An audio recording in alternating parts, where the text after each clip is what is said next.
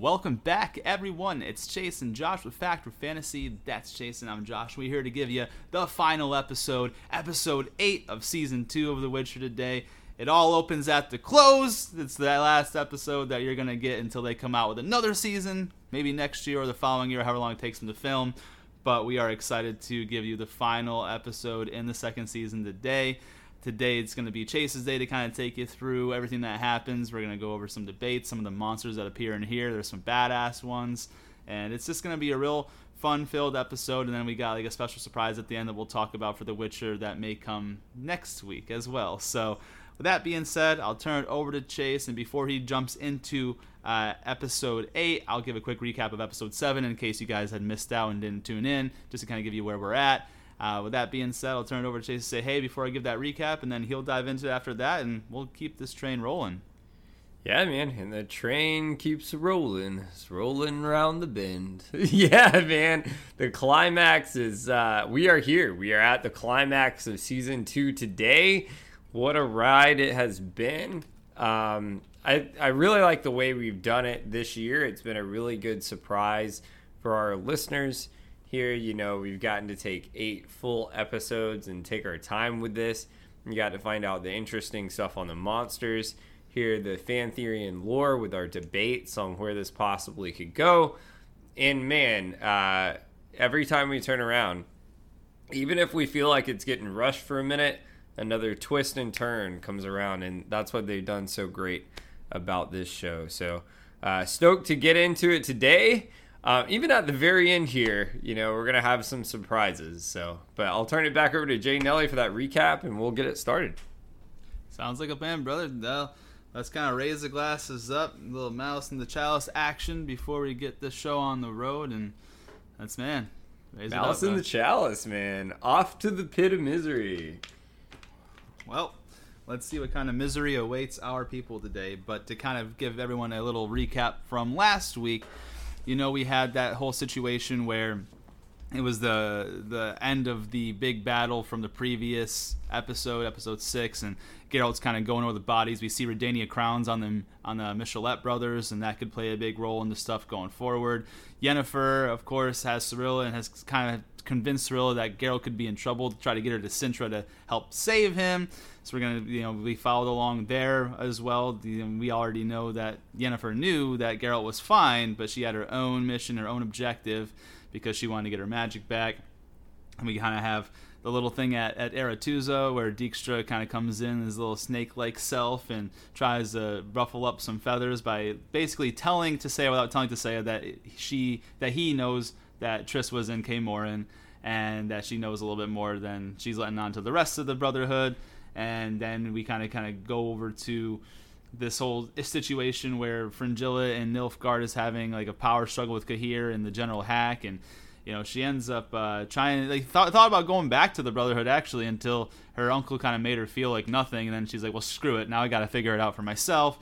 And yeah, so you know another cool thing that happened as well. We get Jaskier and Geralt reuniting. He breaks Jaskier out of prison, and they're on the road together again. We got the meetup with the dwarves. Yarp and Zigrin came back into play with his group of dwarf army, and that was pretty cool. We had the whole revelation that the elves no longer want to fight for Nilfgaard because they want to rebuild their own population. And then some things kind of start going a little haywire for everybody. What ends up happening, Fringilla ends up killing a bunch of the people at that table, only leaves Cahir alive. Yennefer, you know, tries to get Cirilla to help use her magic to get that bridge up. Cirilla kind of overdoes it and does that weird scream thing with blood coming from her eyes and transport, so her magic is like at an all-time peak high still. Yeah, and then we start going to what happens with the baby. The elfin baby gets killed. You know, she has like, you know, Francesca has that dream that someone in a black robe came in and killed the baby. She wakes up, the baby's dead. Filavandrel's holding it, and you know, we kind of get back to the main crux here. Yennefer and Cirilla arrive at the Cintra monolith, and Yennefer finally has a change of heart there when she realizes what Cirilla did at Cintra to that monolith and shattered it, and tries to tell her that she's sorry and that, you know, she can't go there because Geralt's not there, and the whole reveal comes full circle. But she like gets upset and screams in that ground cracked, broke a little bit of the castle wall. Guards come out. They're about to take Cyril, prisoner and hostage. And Geralt and the dwarves come out of nowhere, fuck their ass up, and Geralt has Yarpen and Jaskier take Cyril back to Kaer Morhen, and he and Yennefer are gonna go see this deathless mother. In Geralt's own words, he says, "I'm gonna slay a monster," and they get there, but this hut no longer has Volethmir in it. She has caused enough pain and desperation to where she became like fire embers, and she was able to escape her hut. And the very last thing we saw on screen is the embers kind of engulf Cirilla, or she inhaled the embers, and her eyes turn this like fluorescent bright green, and we hear Volethmir's laugh, and that cuts out of episode 7. And that is where I'll turn it over to Chase today, where he will take us through the last episode of season 2, episode 8. Go ahead and take it away, my man. And here we are. So I'm only going to say the episode, I like to say episode names here because they kind of go small little full circle moments. But episode 8 is called Family. So this is the end for season 2. Let's get it started. So Ciri wakes up, and we're already opening with a full circle moment here. But we know something's not exactly right. So Ciri wakes up in her bed, and Mousesack is there. And Mousesack says, "Cirilla, Fiona, Ellen, Rhiannon, do you think this is a joke? I told you there would be hell to pay if you weren't ready to be ready by the sound of those trumpets. Do you think I was joking? If there are dirty knuckle bones in your pockets, God's help you." And Ciri just looks up and it's like, this is a dream. And Mousesack says, "It's going to be a nightmare if you don't wipe that sleep from your eyes and get moving. That knighting ceremony started 20 minutes ago, and your grandmother, she's already got a dance card full." And then Ciri mentions my grandmother. So now we're kind of being taken back. We know something's really off here. It kind of reminded me of when, like, Triss and her were in, like, the memories that we talked about weeks ago. But Ciri says my grandmother, and Mousesack says, "Yeah, her jaw is doing that twitchy thing. The one?" Ciri says, "What the fuck is going on?" Mousesack says, "Watch your mouth, princess." And Ciri attempts to, like, touch Mousesack. And she mentions, "Is it really you?" Because she's even wondering what's going on here. And Mousesack says, "She's gone mad, What with the banquet in full swing. Come on, let's go." And then they start to walk through the halls. And then it cuts to... So we're seeing Ciri in present day. So clearly we know this is a dream or something that's going on with Ciri. Because now we see Ciri walk through the halls of Kaer Morhen, and she has a knife in her hand. And then we're going to cut out to, so Yennefer and Geralt And also, real quick, just to kind of touch on that, not just any old knife. It was that artifact knife that was used to kill. Yeah, it was used to kill Cleft, one of the very first Witchers. That's another full circle that Vesemir told Cyril about at the very beginning of. I think it was episode 2 of this season 2 there. So that specific knife is very, very important because that was the one that was used to kill one of the first Witchers there, and so kind of got a little full circle moment there as well. Excellent point there. Excellent point. And then Yennefer and Geralt are riding towards Kaer Morhen. You can tell in this moment too. This is kind of what I was bringing up for a little bit last week. You can tell Geralt still isn't exactly on the happy page with Yennefer at this point. Like, I would say pissed is a nice word. But Yennefer goes, "Geralt, listen to me." And Geralt says, "You betrayed us." Yennefer says, "Geralt, it's not what you think. Let me explain. Before Volethmir showed me her true self, she came to me as a little girl. It was some fucked up version of myself. She feeds on pain, but everyone on this continent is on pain. Volethmir is more personal, and then she's more specific." Geralt goes, "Explain." Yennefer, "She finds your weakness, the gaping wound in her heart, the thing that makes you feel hopeless, and she plunges her finger into it and makes it hurt so badly you do anything." And Geralt says, "Like sacrificing an innocent child?" Yennefer stops and goes, "Yes, except I couldn't do it, Geralt. Look, I know this means nothing to you, but I understand how special she is. When chaos left me, I never thought I'd feel the spark that life again, but Ciri, she radiates it. At Melitelli's, when I helped her control it, when she opened up the portal under my direction, I felt like I know how it feels, Yennefer. Yennefer says, I don't know what Volithmir wants from Ciri, but we have to protect her. And Geralt says, I have to protect her. And that's a big moment. The reason I wanted to read that is you can still see Geralt isn't having it with Yennefer. Like, honestly, at this point, I'm surprised. What do you think of this? I'm surprised he's even putting up with this shit. I'm surprised he didn't even just go off on his own after he found out what he needed to find out. I think that he wanted to, and she probably just followed his ass, and there's nothing he could really do about it unless he was going to kill her, you know? And he didn't find it necessary to kill her because Sorella ended up being alive, so that was good on that end. So I honestly think like he wishes that she wasn't there, but she was being stubborn and probably just followed his ass. Yeah, you're right. Like, get the fuck away from me. That's great, man. So at this point, now we're back to Ciri in this sort of dream state, and she's walking through the halls as, so not back in the dream state right yet, but we're at Kaer Morhen, and Ciri's walking through the halls, and she has the knife, and she cuts the throat of Gerard as he's sleeping. And you can see, this is another full circle moment for what Jay Nelly was saying last week. You can see her eyes are bright green, and then she stabs Everard as he sleeps. So she's killed two. They were witchers, right? They were witchers, not just normal people. Correct. Yeah, they're in well, keep in mind, like they're in Kaer Morhen, so like they're only witches are allowed in Kaer Morhen for the most part. Obviously, we had that issue with the lovely ladies that came to visit earlier in the season. Then all of a sudden, Triss comes along, and like everyone seems to be coming to Kaer Morhen these days. But no, they are in fact witchers. Yes. That's why I wanted to make sure, just to be on the safe side. I didn't want to just assume, but after, Eskel was over there having a party, I didn't know who's coming in and out of that place. Yeah. But, okay, so, and then Ciri, she's walking through the halls and heads to Vesemir's bedroom, where then she's stopped by Geralt. And Geralt says, Ciri, what's going on? And Ciri tries to make an excuse and said, it's an old woman in a black robe. And Yennefer mentions, it's Volithmir. Ciri says, I saw her leaving Everard's room. She killed Everard and Gwaine. And Geralt says, how did you escape? And Ciri says, I screamed. And Geralt said, and that didn't cause any damage. And Ciri said, I don't know. And Geralt says, it didn't wake Vesemir? Ciri, Geralt, I'm scared, please. This is when he notices something's wrong. Geralt notices the cut on Ciri's cheek and looks at her. By the way, I said her name was like Geverard or whatever. It's Everard and Gwaine. So just to clear that up for everybody, I'm not the best name person. Didn't want any confusion here. So Everard and Gwaine, gave it a good run. You died in your sleep. You did what you needed to do. Anyways, back to where we were.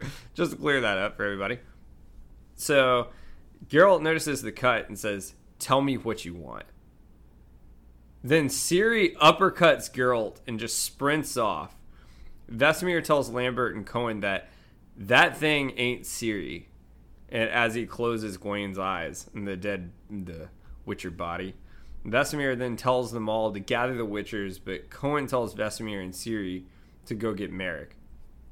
Vesemir takes out the elixir, drinks it, and his eyes turn black. You see shit's about to go down. He grabs all the elixirs and tells him, he grabs another elixir and says, grab all the elixirs you find. You don't know what she can do. There's this one thing I wanted to touch on real quick there too, because this was a big point when you just mentioned Merrick.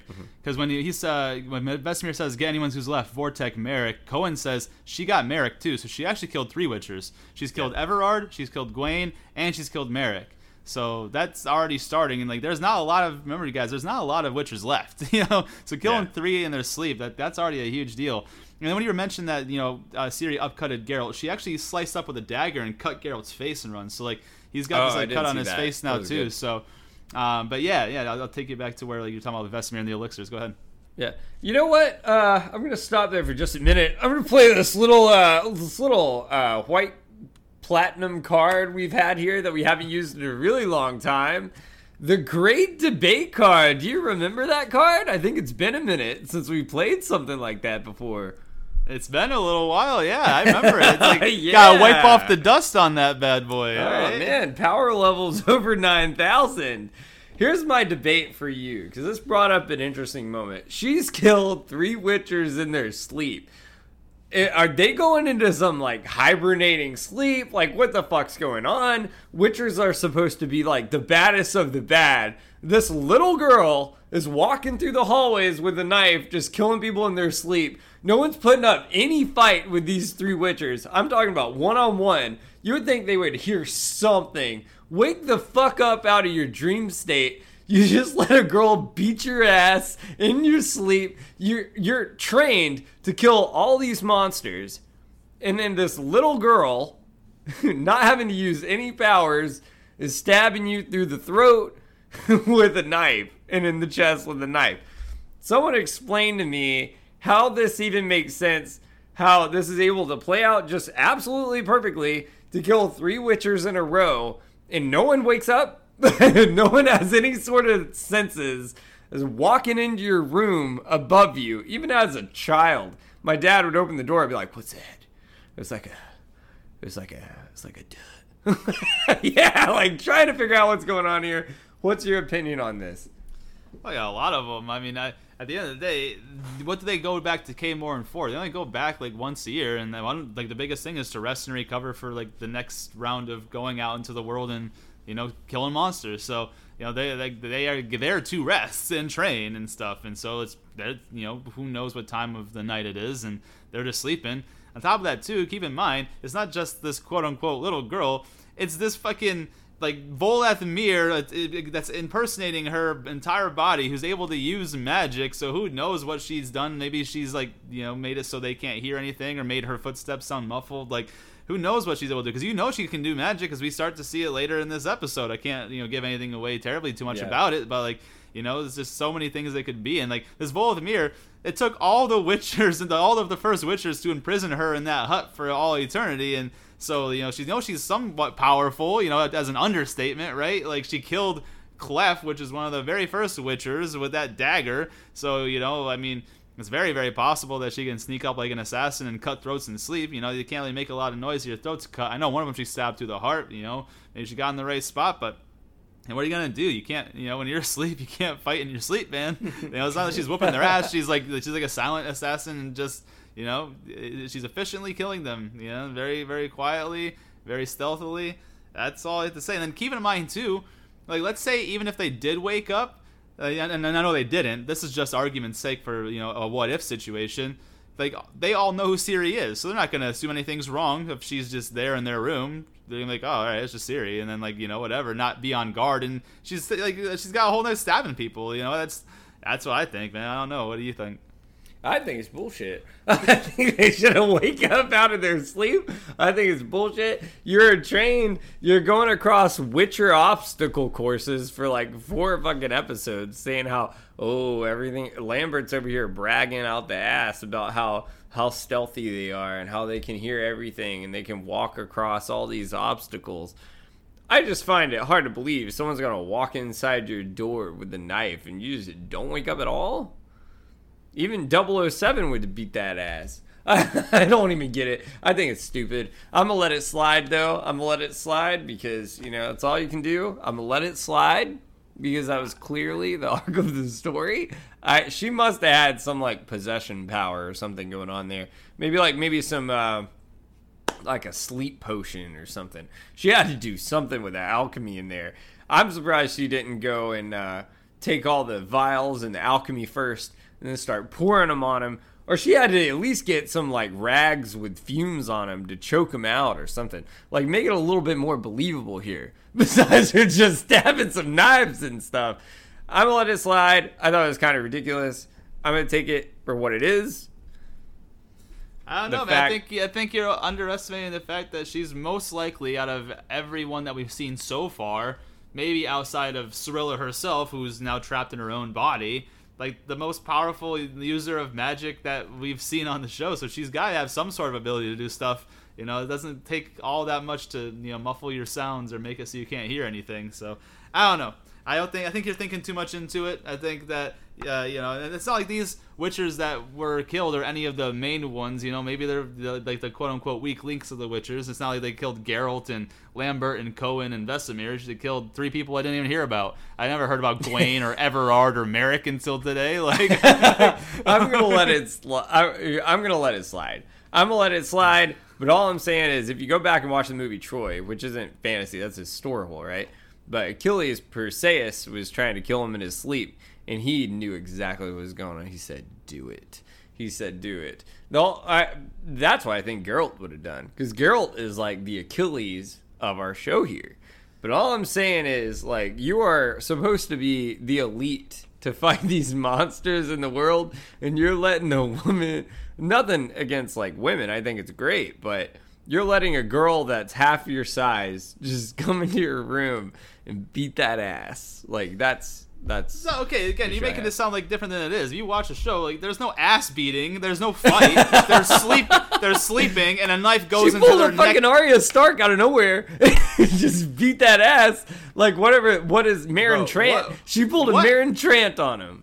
What ass whooping are you talking about? They were sleeping. There was no fight. It was like literally like stabbing a pillow because they weren't moving. They were like in their most vulnerable state, dreaming probably about puppies and rainbows and kittens in the forest, and they're like trying to enjoy their like nice restful slumber, and all of a sudden they're getting stabbed in the neck. That's what happened. It's not like there's Meryn Trant, man. Remember when Arya was stabbing the fuck out of that guy? It was like that. Meryn Trant was awake and able to fight back. These Witchers were asleep in their beds. I don't know what you want them to do.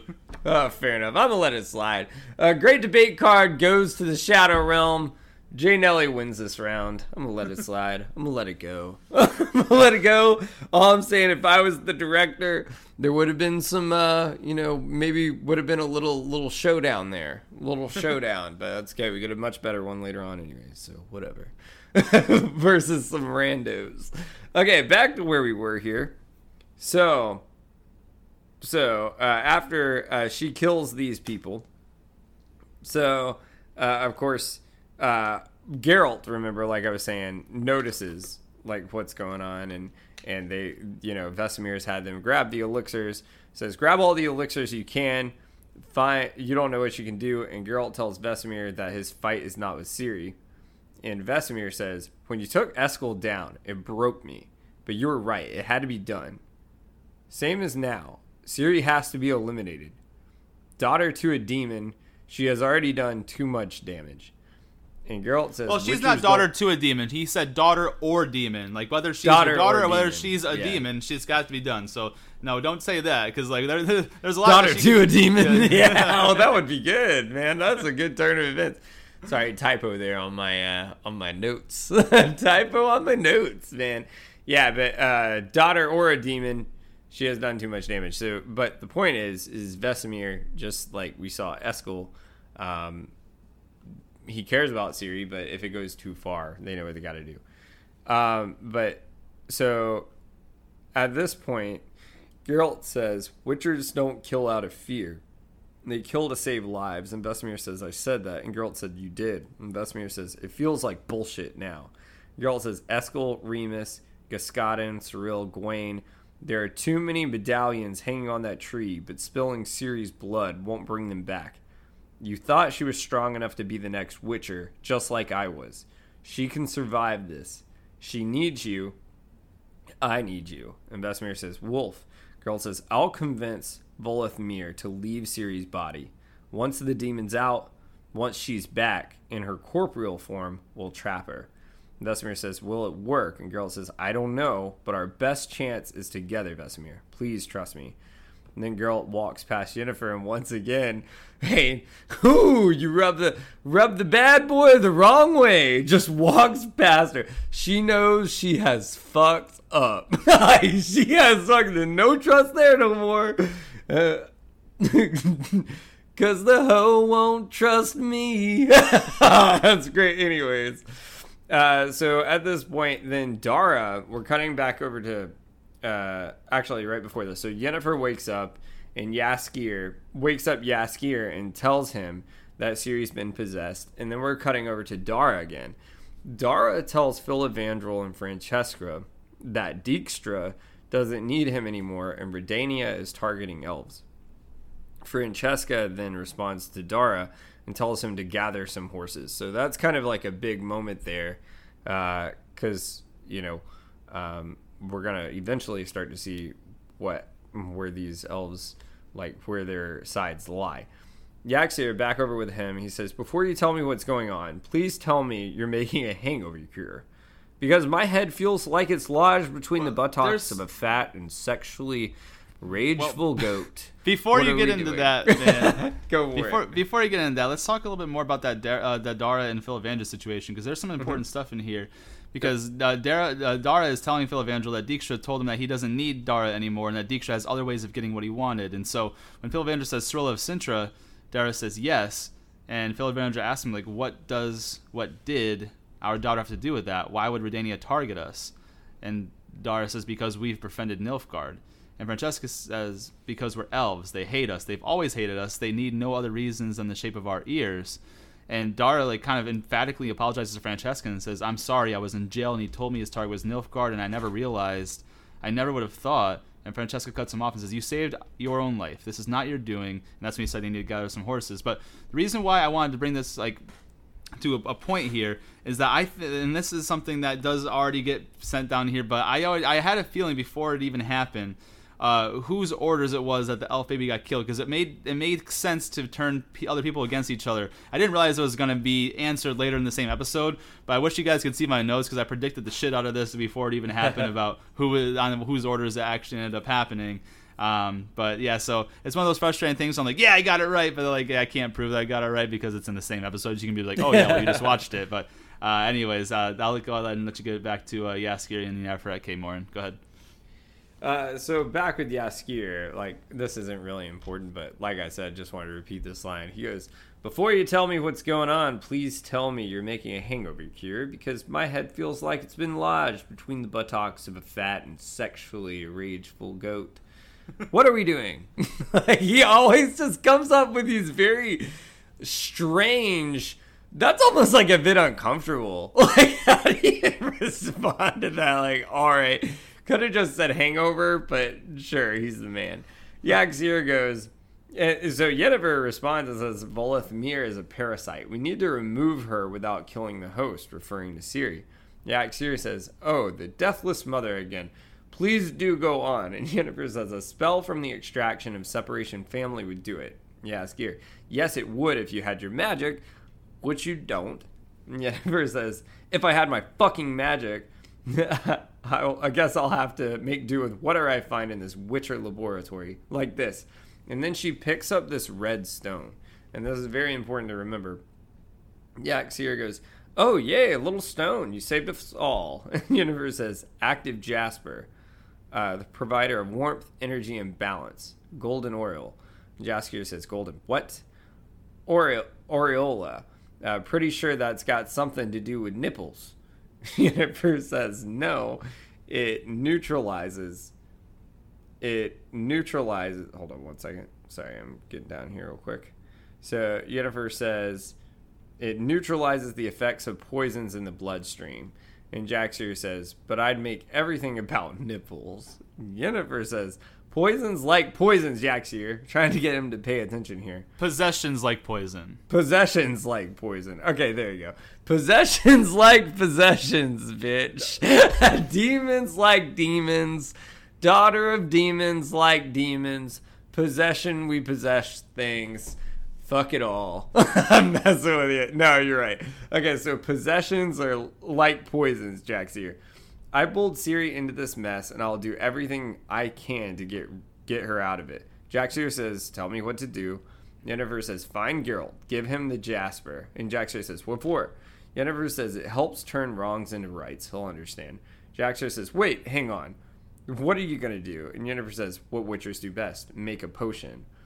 Then at this point, we switch back over to Ciri as Voleth Mir, and she's standing there with the knife in front of the Witcher tree. I call it the Witcher tree. Is there a specific name for that? I don't know there's a specific name, but you call it the Witcher tree. I call it the medallion tree. It's the same thing. There you go. Yeah. So all the medallions are on it. And then it switches over to Ciri is with Mousak back in kind of this dream state. And her family's in the palace, and Mousak says, you sure you're feeling all right? And Ciri says, better than ever. Ciri then sees Calanth and then her family, and they're all dancing. And then Martin asks her to dance.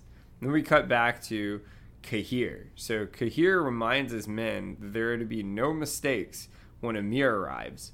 And then Fringilla informs Cahir that horses have been taken for the elves, referring back to Dara. And then Cahir confronts Fringilla and says that he sees Francesca as the key to her plan, and shows Ymir that she is a valuable leader. And Cahir tells Fringilla that her plan worked despite Fringilla denying her plan. Well, her name's Fringilla, just so you know. Fringilla, fragile, demons, possessions, it's all the same shit. I'm fucking with you anyways. Yeah, no, but good point.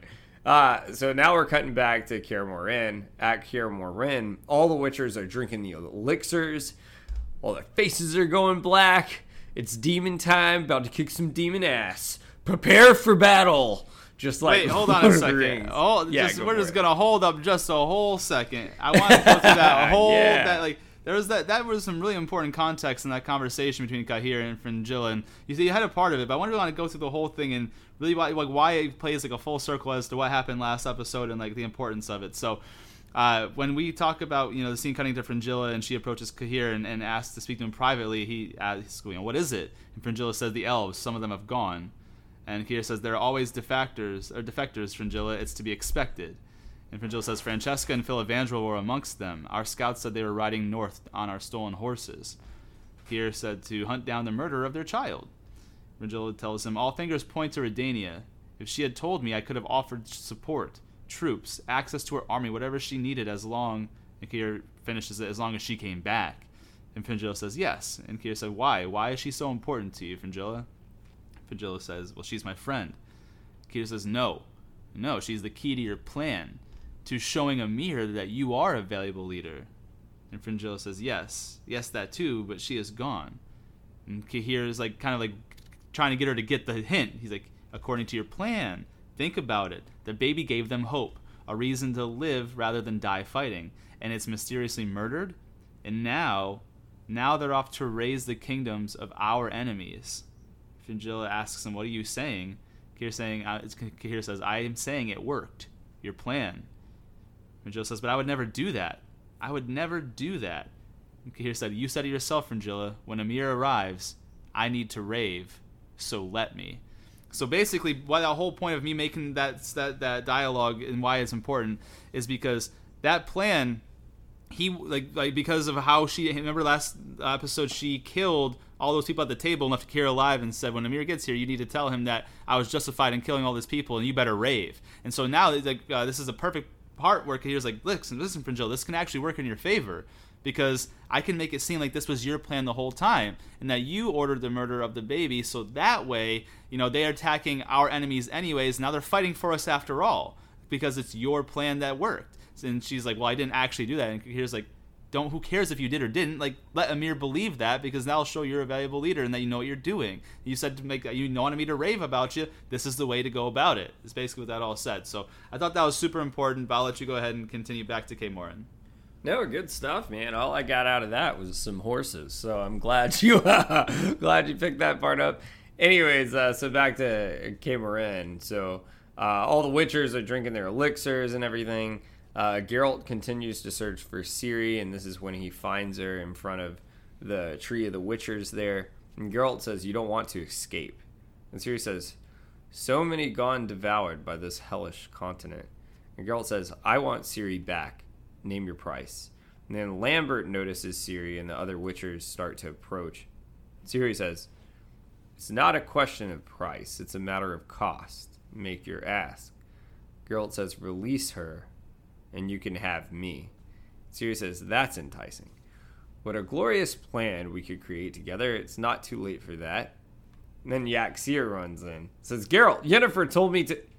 Shit, you're busy. Yeah. Always the worst timing ever. And so all the Witchers are drawing their swords at this point. And Ciri lets out that agonizing scream, and it splits the Witcher tree into two pieces and causes all the medallions to start dropping to the ground. Vesemir says, what the fuck? This is when you know shit's about to go down. blood starts coming out of Geralt's eyes, and he says, Ciri. Ciri lets out another agonizing scream, and then the tree shatters into pieces now, and then all the pieces are facing the Witchers. Well, the biggest thing you miss in there, and this is like the big shocker, and this is why Vesemir said, "What the fuck?" is there's a monolith inside the medallion tree. Yeah, like yeah, when she screamed and split it, like there was a monolith the whole time inside that tree, and that's why Vesemir was like, "What the fuck? There's a monolith here? Like that's not like that wasn't supposed to be the case." And then she screamed again and shattered the monolith into the middle. That's why you had the black pieces floating around. It's because it was a monolith the whole time and not just a tree that they thought it was. Yeah, which actually is really cool because you're going to see something really cool here in just a minute. But yeah, at this point, so then she has the shattered pieces and she faces them towards the Witcher. Almost reminded me of like conjured knives or something. And she shoots all the shards of the tree towards the Witcher. And Geralt just goes, no. And then all the Witcher shards, the shards of the Witcher tree are forced there. The Witchers conjure their force fields to block as many shards as possible. It reminded me of almost 300. Well, then we'll fight in the shade. Like, that's what it reminded me of. They conjured like their force fields to stop the shards. But she spins them back around and sends them the other direction. Holy shit, that was insane.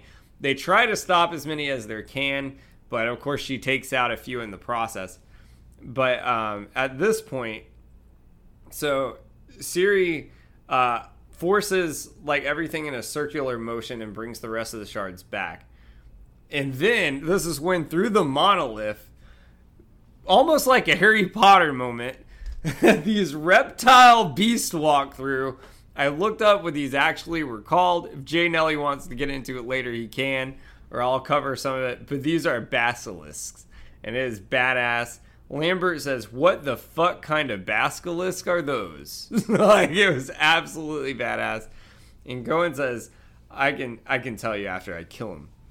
And Geralt says, I won't let her have you, Ciri. And Ciri's eyes turn bright red, and then the creatures attack. Not bright red, that'd be badass. That's Voldemort. It turned bright green, which is a full circle moment from the last episode we just saw. And then the creatures attack, and Lambert manages to stab one in the neck, but he's pushed off with the tail of one of them. And Geralt yells for Yarden. He goes, Yarden now. And Vesemir yells at Geralt. It's Wolf. And Geralt says, Vesemir, I can do this. We have to contain her. Vesemir and Yarden use their force fields to trap Ciri in with Geralt, which is once again Voleth Mir, not actually Ciri at this moment. But then the other Witchers are holding off the Basilisk during the time being. And Geralt says, tell me what you want with her. Tell me what she is to you. And Voleth Mir says, she is the future, and you're in my way. And then Ciri attempts to attack Geralt. She attacks him 5 times with a knife, and he dodges the attack, but then blocks it with a 6th attack with his sword, catches it, and then Ciri downward thrusts as she tries to unravel and roll out of the entrapment. And Geralt says, Ciri, I need you to hear me. You can fight this. And then we're cutting back to Ciri is in that dream state in the palace, and she starts hearing voices. Geralt pushes Ciri aside in the real state with Velth Morin, and pushes Ciri aside, and then she spins around, attacks Geralt again 3 more times, and the third one grazes him with her knife. Yaxir, talking to himself, is rights the wrongs. Well, Yennefer, I don't see how things can get any wronger at this point as he's dodging attacks from the Basilisk. Then a creature winds up at this point. Going back to my notes here. So then at this point, then we have Vartok is forced into the ground by a creature, and his teeth, the creature's teeth are sinking into him.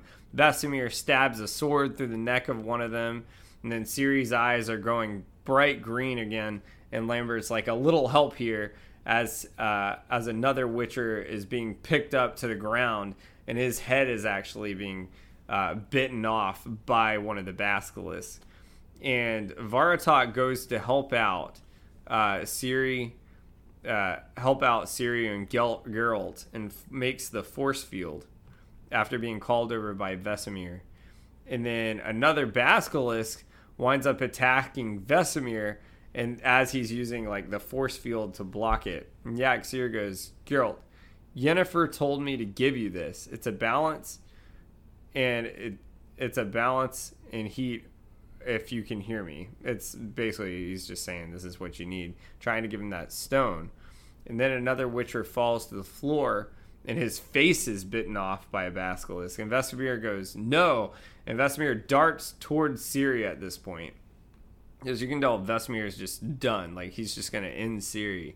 And Ciri says, you'll never get to me. As Vesemir attempts to stab Ciri, Geralt stops his attack with his force field. And Ciri says, do it. Show him you don't need him anymore. And Vesemir attacks again, and Geralt deflects it. And Geralt says, stay strong, Ciri. Ciri continues at this point, back in the dream state, to dance in the palace. She sees Calanth, and Calanth watches as Malsac takes her hand to dance. And Malsac says, you know, if you marry Martin Maybury, you'll make quite the royal bloodline. And Ciri says, my bloodline? Malsac, will you tell me more about it? And Malsac says, right now I fear there's not long enough song in existence. And Ciri says, then someday soon. Malsac says, I promise. Your family, princess, the women that came before you, they're quite extraordinary. And then Ciri starts hearing Geralt's voice again.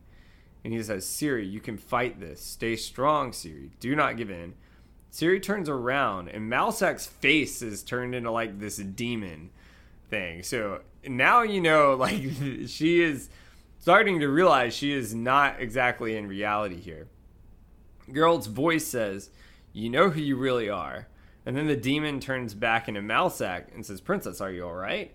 Ciri says, my grandmother, why did she never tell you the truth about who I am? Malsac says, my dear, you must be tired already. Your father will be so disappointed he doesn't get a dance. Ciri says, what? Ciri then sees her mother and father. So you can tell almost like Valeth Morin is using every aspect she can to keep her possessed. But Ciri as Valeth Morin, her eyes are glowing bright green again. And then it cuts over to a baby is crying, and a mark appears on its chest. And then the camera pans away, and it's Francesca burning a mark on the door outside with magic. And she's doing this to these babies. So we're kind of getting this almost like an uprising here. And then an elf tells Filavandrel that they have warned all elves that they can find, and that there aren't many elves left in Redania. And then says, are you sure about this? And Filavandrel says, there will be no moving forward without retribution. And Francesca's brother, Gage, isn't his name Gage? Yes. Yeah. Attempts to stop her as she's burning another mark and says, sister, I know what you've been through, but there are other ways. And Francesca says, no, you don't. What had been need not always be. And everything goes silent. And then all of a sudden, take a shot. So a woman screams, and we don't exactly know this, but we can assume like the babies are dead or there's marks all over them. What do you think? Do you think she killed them all? Yeah, she killed them all for sure. Yeah. Yeah, because like, you saw like all the mothers like scream in agony, like crying, like all their babies just died. Like, yeah. Yeah, that's what I was assuming by it. But so then back to Volethmir with Ciri. So in Elvish she says, Vesa Vedi, they say fight on. And then out of this like portal monolith, this white pale basilisk comes charging through the monolith towards Geralt. Shit's about to go down. It's a boss fight. Get your shit ready, Geralt. So the white basilisk attacks and forces Geralt out the castle doors. So he's near almost that bridge there. Geralt uses his force field to push its head aside, but the basilisk counters and claws him against the bridge of the castle into the ground. Then Vesemir pulls a shard out of the tree out of his leg that he's been hit with, as Ciri's eyes are getting brighter green. The basilisk opens its mouth and to close its jaws and fangs on Geralt as venom begins pouring out of it and landing on Geralt's stomach. And as it's coming down, he is pinned down, and Geralt conjures a fire spell Now, what's interesting was I actually had to look this up because I was wondering how he got this fire spell. This fire spell is actually directly out of the book Blood of Elves, and it's something Witchers can do, and it's called Igni. So he conjures this fire spell to push him off. And Geralt shoves his broadsword through the bottom of the basilisk's jaw, out the top of its skull, twists it, and rips the broadsword out the front of its face. Its face splits, and Geralt shoves it off the bridge into the castle grounds, and it falls dead in the snow below. So at this point, Yennefer, that we haven't seen in good Lord knows how long, she sees Geralt on the bridge and yells at him that she made a potion to extract Volethmir from Ciri. In Ciri, as Volethmir says, Viva sa vavide, they say fight on. And then Vesemir cuts his way through the main hall and holds out a knife. He approaches Ciri and stabs her in the belly. Geralt pushes him off and goes, Vesemir, you kill her, you kill Ciri. Ciri holds a hand over her wound, and then fire burns and it begins to heal it. Ciri, as Volethmir says, poor Witchers. You feel everything, don't you? Especially hatred. Then the remaining basilisks screech and are roaring, and Cohen stabs a basilisk through the chest, finishing it off. Ciri's wounds are healed, and Cohen says, let's finish this, Geralt. And then he pushes a bloody basilisk body aside. Geralt holds the red stone in front of Yennefer, and says, Jasper gives the courage to rectify wrongs. Our hate is our pain, and she needs to grow stronger. Let's not give her what she wants. Ciri, if you can hear me, if you can hear us, come home. And Ciri is back in this dream state, and she's conversing with her mother and father. And Ciri says, I missed you so much, and you can tell Volethmir is really using emotion here. Ciri's mother, Pavetta, says, we've been right here the entire time, always loving you, our special girl. Geralt's voice then comes through and says, if you can hear me, if you can hear us, come home. And Volethmir says, she doesn't want to be here. She isn't yours. And Vesemir says, it's not working, Wolf. And Cohen says, come back to us, Ciri. Can you hear us, girl? And this is important because remember, Cohen and Lambert were making fun of Ciri these episodes ago. So it almost shows like they're finally showing their support for her. And Pavetta, Ciri's mother, says, Ciri, make it stop. And Ciri says, I'm not doing anything. And Vesemir's voice says, I believe in you. I'm sorry for what I did. And Pavetta, Ciri's mother, says, be with us. You will belong here. And you see the struggle happening. And Ciri's father says, stay with us. And Ciri says, I'm not going anywhere. All right, I'm staying here. Just please don't leave me. And Volethmir says, I'm not going anywhere. I'm staying right here, living in her forever. And her eyes are bright green. And Geralt says, she needs a vessel to exist within this sphere. Ciri can't escape unless. Yennefer smashes a glass vial and says, unless I'm right this wrong, my wounds wouldn't heal because magic wasn't what I was missing. I can be the vessel. And Geralt says, Yen, no. Yennefer says, for her. Geralt says, Yen. And Yennefer cuts herself with the glass from the vial. Yennefer says, Hefhin Chromibe. And Volethmir says, no. And Calanth and Malsac look at Ciri, and Calanth says, don't let us die again. We're your family. We're everything, Ciri. And Calanth and Malsac in this dream state start dissolving into ash. Like, I think someone watched Endgame too many times because it's like the Thanos snap over here. But Yennefer says, you deserve everything, Ciri. Let me give you everything I have. And Ciri says, I don't know what to do. Please don't go. And Calanth and Malsac are dissolving into ash in front of her. Geralt says, I know you're afraid, Ciri, but what you see in there isn't real. Ciri keeps watching her mother and father turn to ash.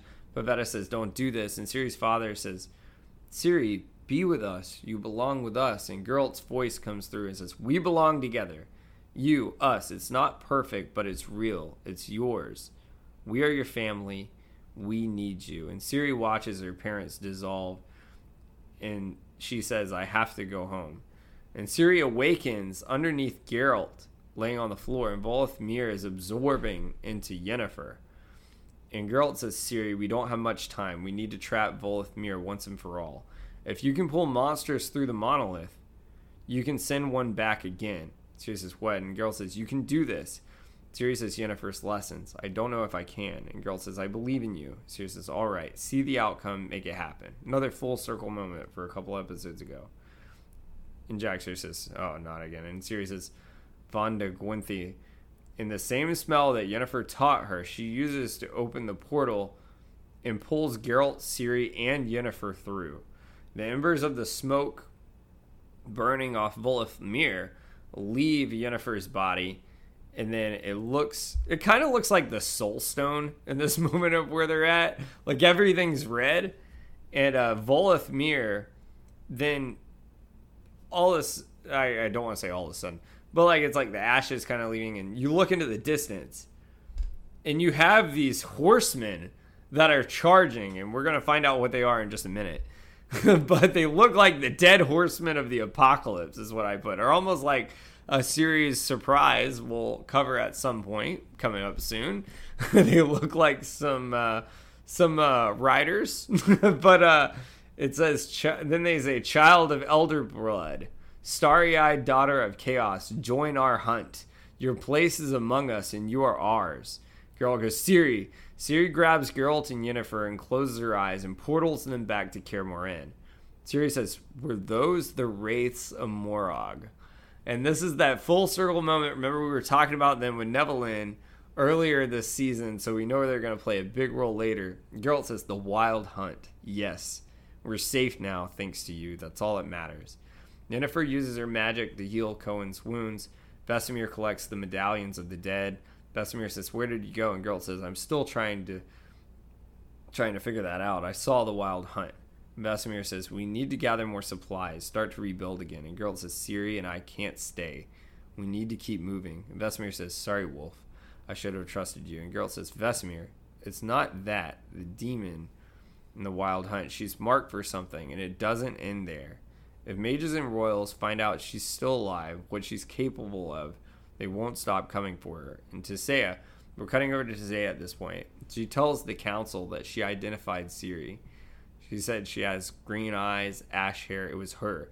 And Tissaia informs the council that Dijkstra is going to find Ciri and try to give her to his king to give him the only rightful claim to Cintra.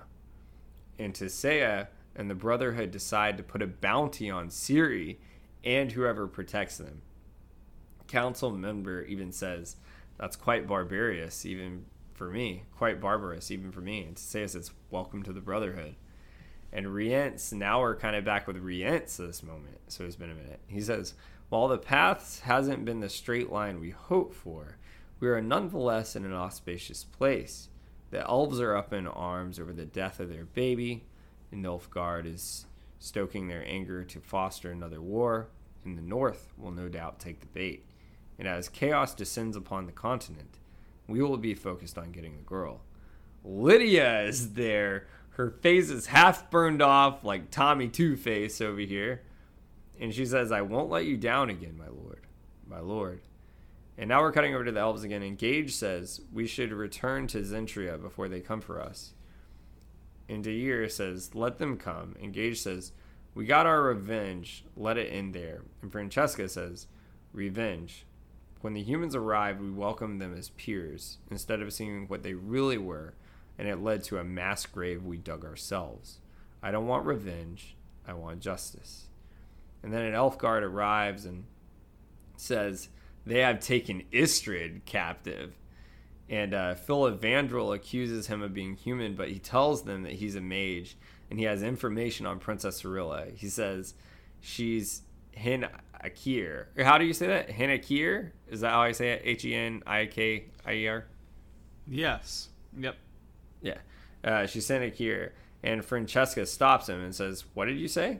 Istrid said, she's Henakir. Francesca, she's elder blood. Istrid said, she's one of you, but different. I've never seen anything like her power. And Filavandrel says, what are you saying? Francesca says, the one that Illithene prophesied. Well, you can never say that damn name, can you? There's no L. There's no, like, the L is after the ITH. It's Ithilene. Ithilene. You always say Illithene, like you can't see where the L is. Like it's not right after the I, sir. Who knows? You're out of man. control. I was talking about the daughter of a demon. Just kidding. Anyway, it's fine. Illithene. Illithene? Can you say that? No, that's the wrong way. Please repeat, sir. It's Ithilene. Ithilene. Ithilene. Did I say it right that time? Yes. I was looking at you like, no, sir. No, sir, you did not. Ithilene. So Ithilene prophesies. He's saying that she could save us. And then the camera pans out, and now Dijkstra's owl flies off. So another full circle moment, because we knew something was going on with this damn owl the whole time. So Dijkstra goes, what are you saying? And the owl turns into this gorgeous woman, and she says, I'm saying word is out about the girl. And Dijkstra says, I dare say things just got more fun.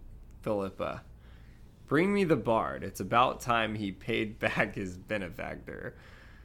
Yaxi is always getting captive, man. Yaxi is getting like the short end of the stick, no matter what he does. Everyone wants to go after Yaxi just because he's the shit. He's the famous celebrity. Everyone wants to write songs with him. I feel bad for the guy.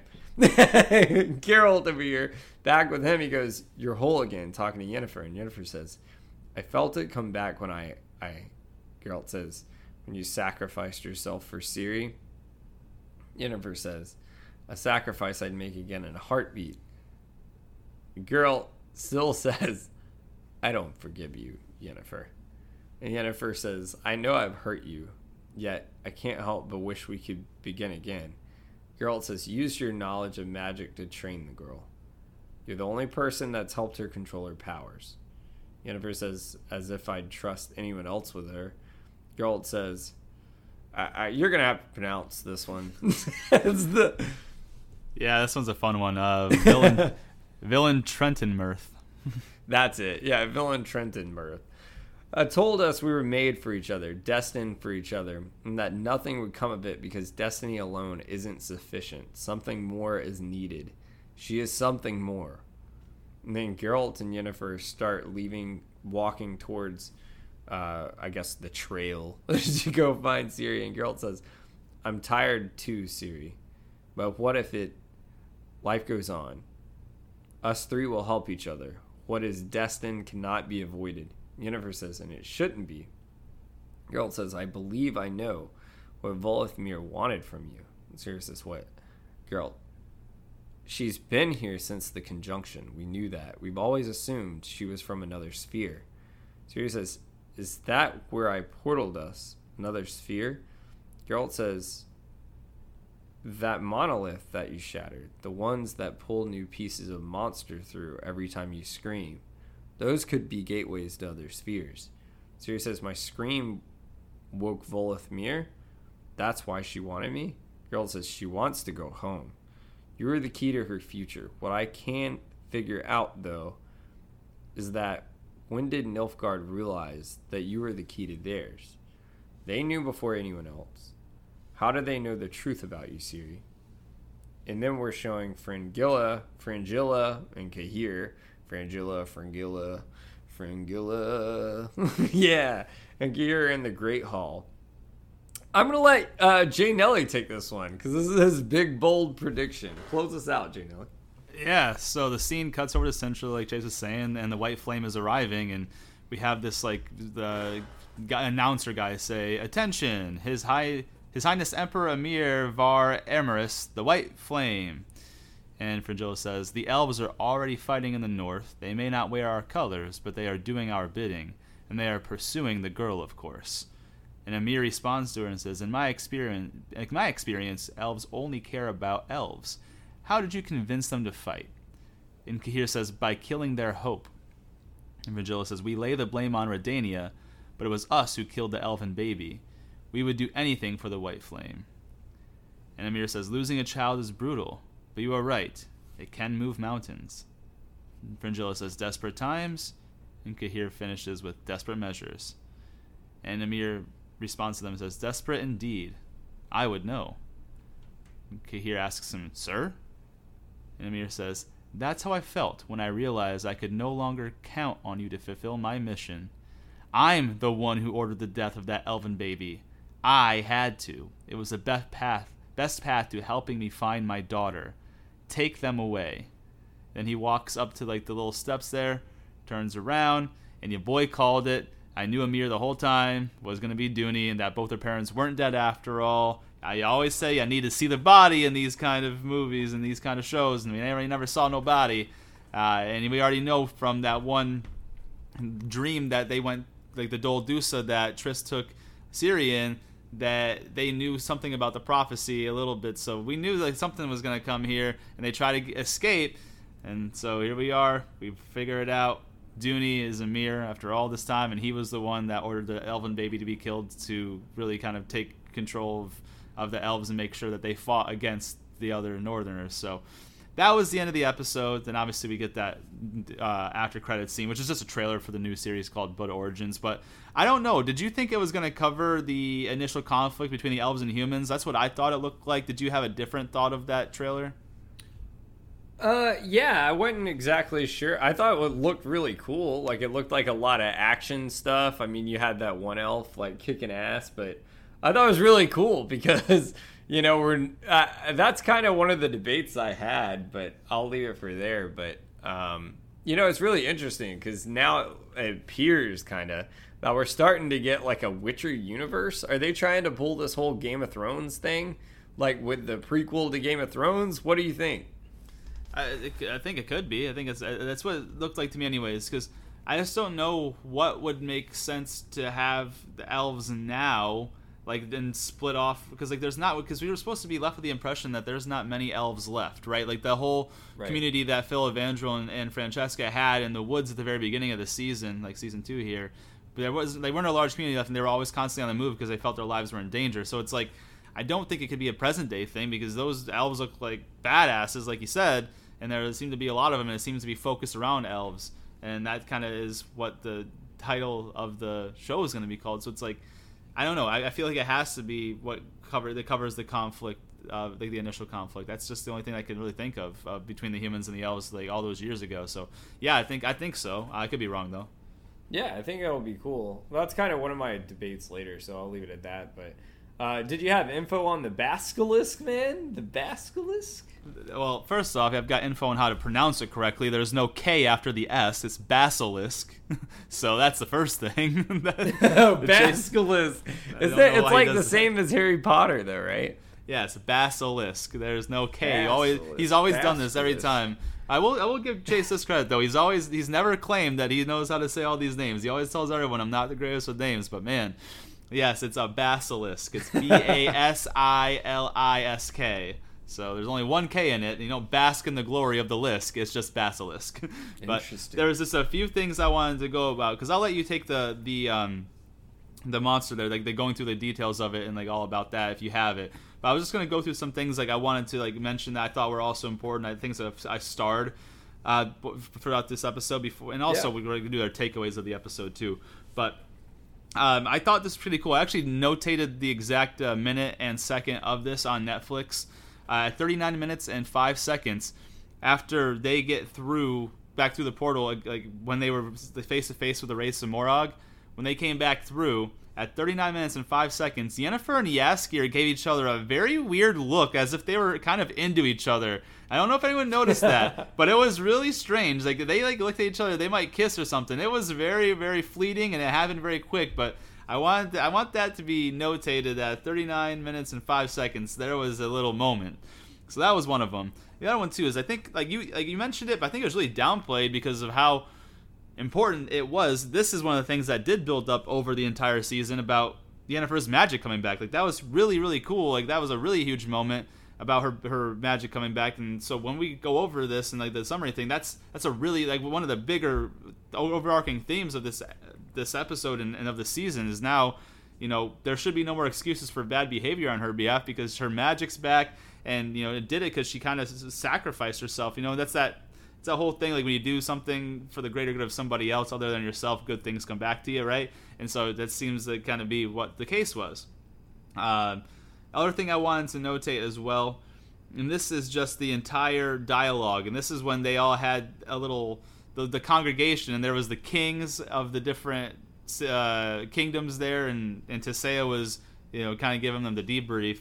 This is the whole entire conversation between all of them. So Tissaia says, She had green eyes and ashen hair. It was her. And Foltest, which is when the king says, the lion cub of Cintra, alive and at Sodden with a witcher. And there was another king, I didn't catch his name. It says, why are we only hearing about this now? And Tissaia says, a Sigmason Dijkstra came to Aretusa sniffing for something. And then one of the queens, her name was Maeve, she says, you think he was prodding to see if the Brotherhood knew Cirilla was alive? Tissaia says, I do, Maeve. And Foltest says, he finds Cirilla and marries her off to his king. And Tissaia finishes it and says, giving him the only rightful claim to Cintra. And Foltest continues on and says, Redania is wealthy enough. They add Cintra to their realm and will all be taking orders from fucking Vizimir. Then the other king again says, Dijkstra no doubt already has his spies looking high and low for her. And Maeve goes, I'm just going to say it. Princess Cirilla created far less trouble for us when she was dead. And then, as Chase was saying, this is when Foltest says, we'll put a bounty on the girl. And Tissaia responds, and anyone who protects her. And that's when you were talking about Maeve saying, that's quite barbarous even for me. And Tissaia says, welcome to the Brotherhood. So the biggest thing to take away from there is now the Brotherhood's involved in the pursuit of Cirilla. And not just to find her, they're going to kill her. And they're going to kill anyone who protects her. So right off the bat, Geralt and Ciri are in trouble. But little does Tissaia know, Yennefer is now amongst the people who will be protecting Ciri. So we're going to see what really comes to pass here now, because that's going to cause a crazy little conflict of dissension there. So I thought I wanted to notate that, thought that was really important. And then the last thing I wanted to say too is when you were talking about Lydia, when I said like her face was looking real Harvey Dentish, like the whole Two-Face thing, like half it melted out. When you said that she said, I won't let you down again, my lord, she didn't say that with her mouth. She said that telepathically. She said that with her mind. So something's going on here like that. We don't know what that whole blood tracing thing that happened last week did when she put Ciri's blood on and it just, like inhaled it, and now she looks the way she does. Like we don't know the lasting effects of it. So that's definitely something that is worth notating as well there too. So those were just some of the things I wanted to call out ahead of time that I thought were also important throughout this episode. And now before we get into the Basilisk and the rundown of that, let's talk about our takeaways of this episode, what you felt about it, how you thought about it. I'll do the same, then we'll get into that and the debates and all the good stuff. Yeah, I thought it raised a lot of questions for where this could go. I think one big thing that we were thinking about last episode was how many different situations can occur based on, what's happening with the mages or Nilfgaard and Ciri, Yennefer, Geralt, and now you have this whole situation with the White Flame. That's the only way I can pronounce it correctly. But now he's taken over that area, and Cahir and Brangilla, I guess they're imprisoned, or what? I'm assuming we're gonna hear from them again. So we're gonna see how that goes. But now you have this whole thing with the Brotherhood that's about to occur, and you can see how they don't exactly play by the rules here. So we got a lot of stuff going on. I'm even wondering if Geralt's going to ever wind up trusting Yennefer again. You can kind of hopefully see it that way. I thought it was a great point you pointed out. Maybe she likes to... play both the boys. Team Yaxir, Team Geralt. You never know. Maybe my boy can tell a joke or two. Maybe not necessarily win with his looks, but he can be funny enough to, catch a summer fling before Geralt jumps in the wintertime. So it's I don't want to say it like redeemed itself for like rushing last episode. But I really enjoyed the full circle moments and the plot holes we thought that were there that were answered this season.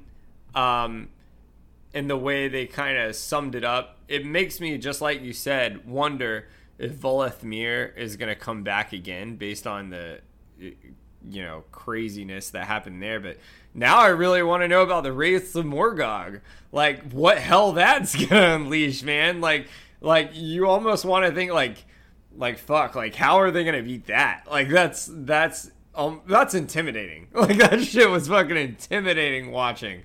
Like no fucking telling how that shit's gonna go down. And you feel like almost all the Witchers like gave it all they had just to save Ciri. Like, it took all of them in that, like, place. So who knows how that's going to go down. It raised a lot of questions.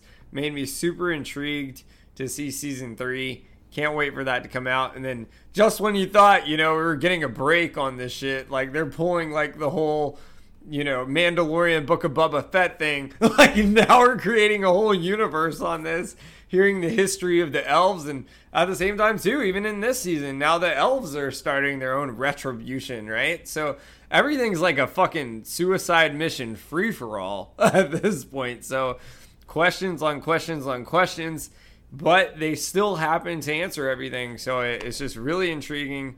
It's still, even though, every series has some flaws at some point. Nothing's perfect in my opinion. I still have yet to see a show that's perfect. Harry Potter is the only book series that I've seen is perfect, and dear Lord knows the films had a shitload of problems. So, like, all I'm saying is it has some problems, but I'm still super excited to see the next season. It's a great time to be a Witcher fan. What do you think, man? Well, I think that when we went through how many months of covering Harry Potter and talked about all the plot holes in every single book, that makes it far from perfect, but okay. Fair enough. Okay, fair enough. Yeah. Anyways, no, like I don't think that there's any piece of work that's perfect. But I do want to talk about that one part that you mentioned in the very beginning of when you went through your takeaways there about Fringilla and Cahir. Because you guys remember, like, but Fringilla, when she killed all those people in front of Cahir at that table last episode, she said, "I'm not going back to that dungeon." And they got taken away to this, whatever this dungeon is. So we're gonna figure out, like, what is it? It can't be just like a normal, like, prison cell. Like, something has to happen there. Either it's like some level of torture, or like they would do like a mental type of thing. Maybe kind of in the show, like low key, like a time loop of just replaying like worst moments or something. Like, I don't think that's what's gonna happen. I don't think that's necessarily the vibe they're going with. I don't think they've got the futuristic technology for it. I'm just saying, like it can't be like a normal prison. It can't be like a normal dungeon, or else there'd be no reason why she'd be this terrified of like going back to it. So I'm very curious to figure out what's going on in that dungeon that she just is so against, and like it's her worst fear type of deal. As far as takeaways for everything else, yeah, of course Volomir is going to come back. I mean, she's the biggest villain that we've seen in the season, and she's not defeated, so that's something that's unfinished. But on top of that, correct me if I'm wrong, but from what I saw with the Wraiths of Morag there in that other sphere, didn't her embers look like they merged with the leader of the Wild Hunt? Yeah, I put that in my notes too. I thought she like possessed them, but I didn't want to just assume. Like, that's what's so hard about this. Like, I don't want to just assume something happened, but it looked like it to me. Like, it looked like almost the exact same thing that happened to Ciri. The only difference is we knew that happened because we saw what inspired from that. I think that's what happened. I think she merged with the leaders of the Wraiths of Morag, and if you think about it that way, the Wraiths of Morag themselves, like, yeah, they kind of bear like a resemblance to the Ring of Race and the Lord of the Rings that we'll talk about not too long now from today. But they also, to me, they're like a symbolism of like the 4 horsemen of the apocalypse. If you're gonna kind of like equate it into our real world, right? So if you're gonna equate like the 4 horsemen of the apocalypse and this ancient deadly witch that has been given the Witcher's issues since day one before the conjunction, like. Now that they're combining powers, this is something. Like what are we gonna do, man? Like you said, that just with Volomir by herself possessing Ciri's body, they had the basilisks come in and wreck a whole bunch of shit, and they lost another 3 or 4 Witchers in that battle alone. And they already lost the 3 that she killed with the dagger. There's 7 right there. There's only like 18 of them left. So you're down. We're like we're approaching single digits of Witchers left. There's not really that many left. And like we haven't gotten like Ciri. We have Ciri's blood if she wants to do it. But we haven't gotten to the point where we're starting to replenish on Witchers yet. And now it also takeaway is like, what happened with this Lydia character? Like they have her blood. Like, does she now have new powers because she inhaled Ciri's blood? Is she technically a Witcher, or is she something else? There's like, what's going on here? There's so many things that the ways this can go going forward. It's really cool. I'm really excited and happy about being a Witcher fan and where this can go from the future. And my takeaways from this episode too, just like you said, everything kind of came to a head. What was kind of cool too is it was a big battle that lasted the majority of it. Like, it kept cutting back between different things and making sure that we were following along with the different people at different times. But that battle started pretty darn early in the show, so it was really cool to kind of see it play out over time. And it wasn't just like coming together and beating a big bad. Like, they had to fight amongst themselves too. Like, Vesemir tried to kill Ciri just to get it over with, and Geralt had to kind of deflect his sword attacks, and they had to have a little battle amongst themselves. And Yennefer and Geralt are not in great terms. She's trying to get back into his good graces. He doesn't want to look at her, especially the beginning parts of this episode. Yeah. Obviously, we had that conversation at the end that makes me believe like they're not on the best of terms, but he's willing to accept the fact that she needs to help Ciri, so he's going to allow her to stick around, and they're probably going to get to a point where they're good again. But there's that whole conflict, and that part where I was talking with Tissaia and Foltest and the other kings, like, that wasn't part of the Brotherhood. She was just she's like the head mage, right, or like a co-head mage. So she was more or less giving a debrief to the kingdoms, and so those are the kings. And so now that's the bigger part of it, is now we got all these different kingdoms involved in this shit now too, right? It's not just Cintra, Nilfgaard, Sodden. Now we've got Temeria to worry about. We've got Redania to worry about. We've got whatever Foltest kingdom is. Like, it's just, I think Foltest kingdom is the Temeria, but there's so many different kingdoms. Now this new girl is the queen of one of them, and we don't know which one she rules over unless you've read the books. And so it's just so many different avenues, and more things are getting involved, and so things are getting piled on. But what I like about this is that it seems to be answering things little at a time. And so while we were talking about it last week, certain aspects felt rushed, like the murder, well, I guess the murder of the baby, but the whole thing with Yennefer and Cirilla having one episode together, like, now it's starting to see this is a way to kind of answer it, because like we were talking about, Geralt says we're gonna have to all stick together. Then that guy that had the ridiculous long name said they were destined for each other, and that never came up before in these other ones. Yeah. The only thing I remember is what's his name, Bort's Four Jackdaws, the golden dragon from season 1, saying they aren't going to be together. Remember, he said you'll never have a baby and you'll never be with her or something. So like, where was this other prophecy? When did that happen? We haven't even got to see that. Like, so there's so many things that are still in play here. We haven't quite gotten to the part where we can just follow along with the present day things. There's still a lot of things coming in from the past that are being brought in back full circle. And so that was my biggest takeaway from this episode, is that we closed out season 2, and it answered some questions, but if anything, I think it left like even more questions, like how are we gonna go forward here in season 3? We didn't defeat the big bad person, right? We got her out of Ciri's body, which was like a small win, but now the Witchers are almost depleted. They're almost down to single digits in numbers. Volthmir is teamed up with the Wraiths of Morag, which by all counts are one of the deadliest things to encounter, and they're supposed to bring the end of days, right? That's what their prophecy is the Wraiths of Morag bring the end of days. And now you bring them in and you tie in this deathless mother witch. Like, what the hell's gonna happen? How are they gonna overcome this? Like, what is gonna happen? They barely survived the first time around. So yeah, I think what it really came down to is that we got some really cool action in this one. We got to see, and Istredd made another appearance and talking about how now Ciri could be the one Ithleen's prophesies, and how that's the one that she promised is going to come through to save them. So there's so many different places working against each other and other places working with each other, and it's just there's a lot going on. It's very busy, but in a cool and fun way, not like rushed into we have to figure it all out and have a solution today. It's like it's going to have you thinking about it going forward, and that's why I'm really excited. I hope this series lasts 10 plus seasons, whatever they want to do with it. So that was my takeaway of the episode overall. Do you want to give us a little rundown of the basilisk monsters? Yeah, I'll give us a quick little rundown here. So first, actually, which is really cool, so one thing I do want to say, so that Igni that he used to like fight it off, it's that fire spell, because I was wondering where that came from. That is, like I was saying, in the book, and they kind of explain this in a little bit of the force field, because I had to look this up in the book. But the way they explain it is they say it's a magical sign used by Witchers in compromise of using pyrokinetic bursts that can repel and ignite opponents, but it's not exactly tapping into fire magic. So that's how they get away with that. Also, I guess that's sort of like the same thing with the force field spell that Kiora or whatever we talked about before. So that just kind of answered a little bit of this question. So I thought it was interesting. But as far as the basilisk itself, so This was interesting. It says, simple people call the basilisk king. Bro, you gotta say the name right, man. You're killing me with this thing, dude. What is it?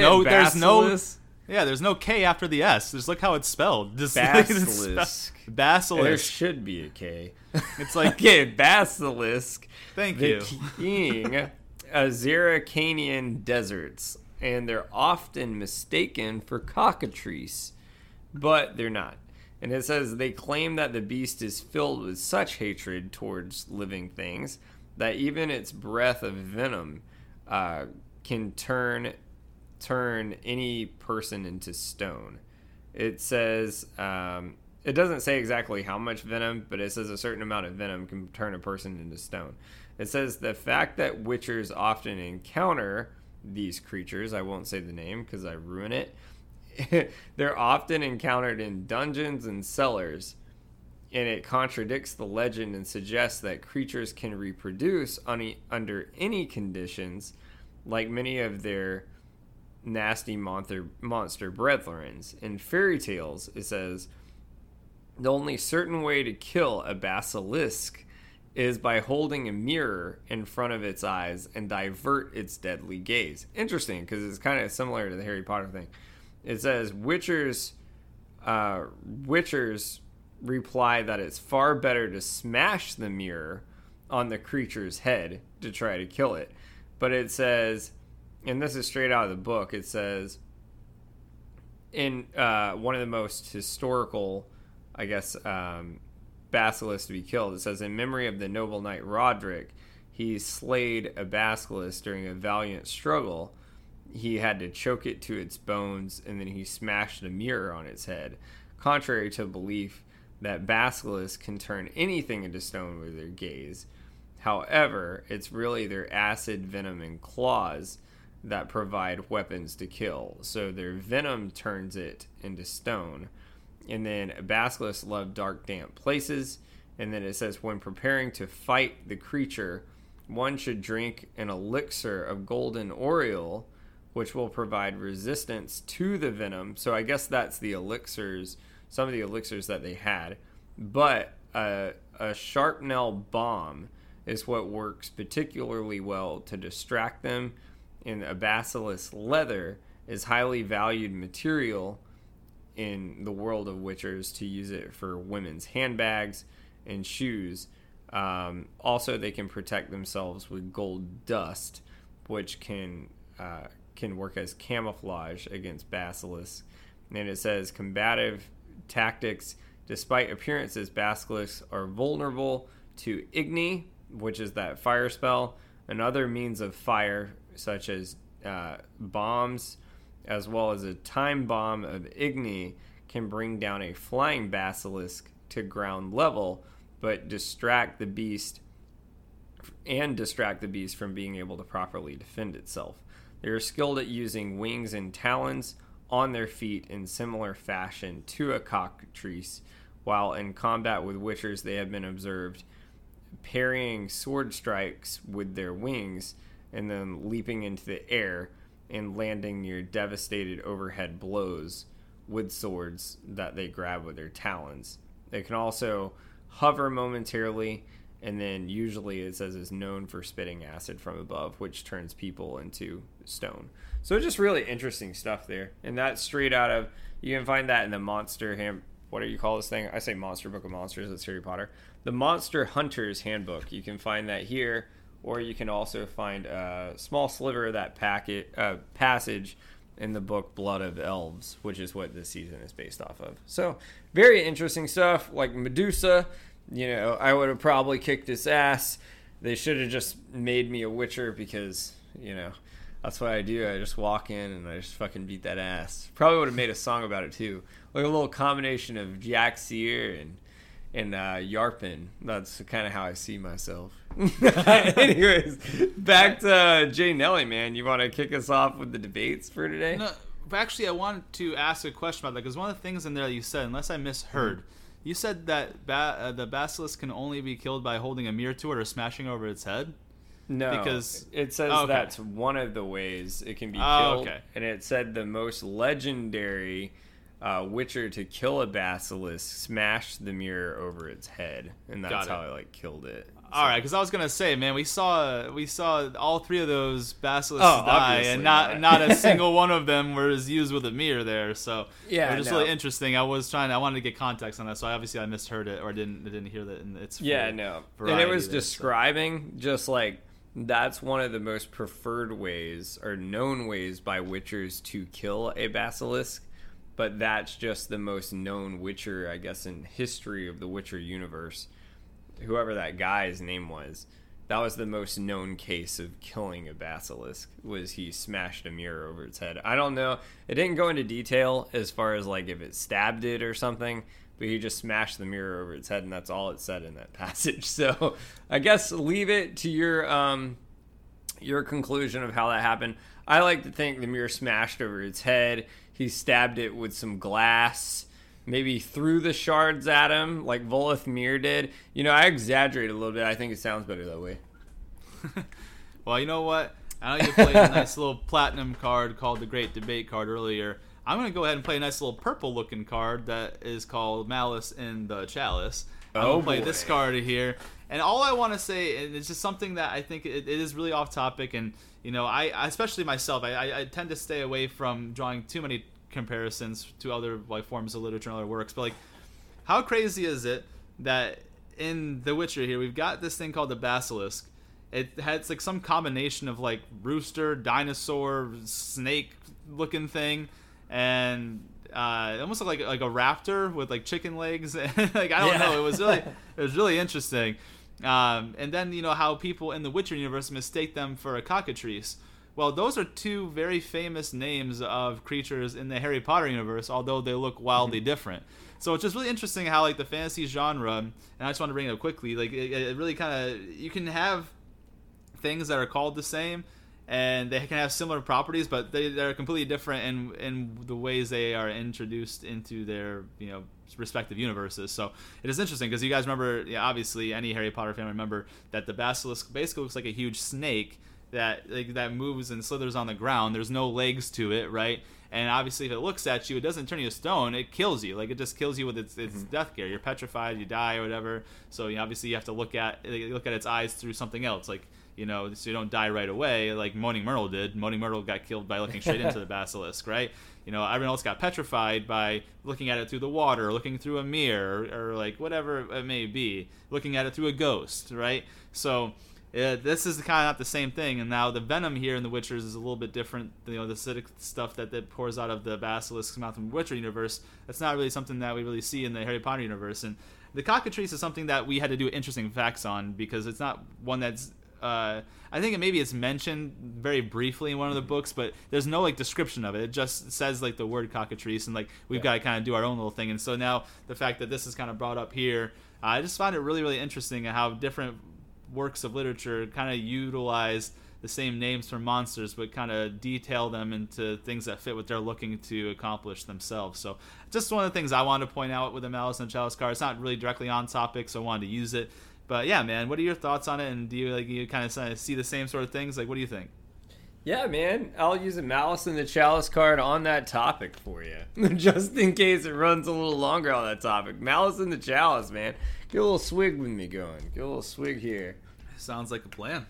But yeah, I'll give you my thoughts, but I first want to know, who would you choose? What basilisk would you choose? Which one do you think would devour the other one? And if our Witchers here fought the basilisk in Harry Potter, do you think it'd be easier or more difficult of a time? I think the Witcher basilisk would fuck the Harry Potter basilisk up because one, I was thinking the Harry Potter one would kick some ass, man. Bro, these basilisks can fly. They can attack you from the sky. They can pour acid on you from their mouth. Their stare turns you into stone. It's basically like the basilisk, but does a lot more, and it can fly. It's smart. It attacks people overhead. The basilisk in Harry Potter can really just do one thing, right? I mean, here's the best way to put it out here. How many the basilisk took out how many Witchers? A good 3 or 4, right? Dude, the basilisk in Harry Potter got killed by a 12-year-old boy. A 12-year-old boy with a sword killed the Harry Potter basilisk. How in the world are you going to compare that to these basilisks that took out full-blown monster killers? You know what I mean? These basilisks destroyed the fuck out of the Witchers, well, and they just happen to have enough numbers. The chosen one. Geralt's not the chosen one in this story. That was the boy who lived. He had to pull that shit from a hat, man. Kick some ass. I'm saying though, the thing it stabbed him through there, and he needed help from like a bird. But I'm saying, it doesn't take much to kill that basilisk.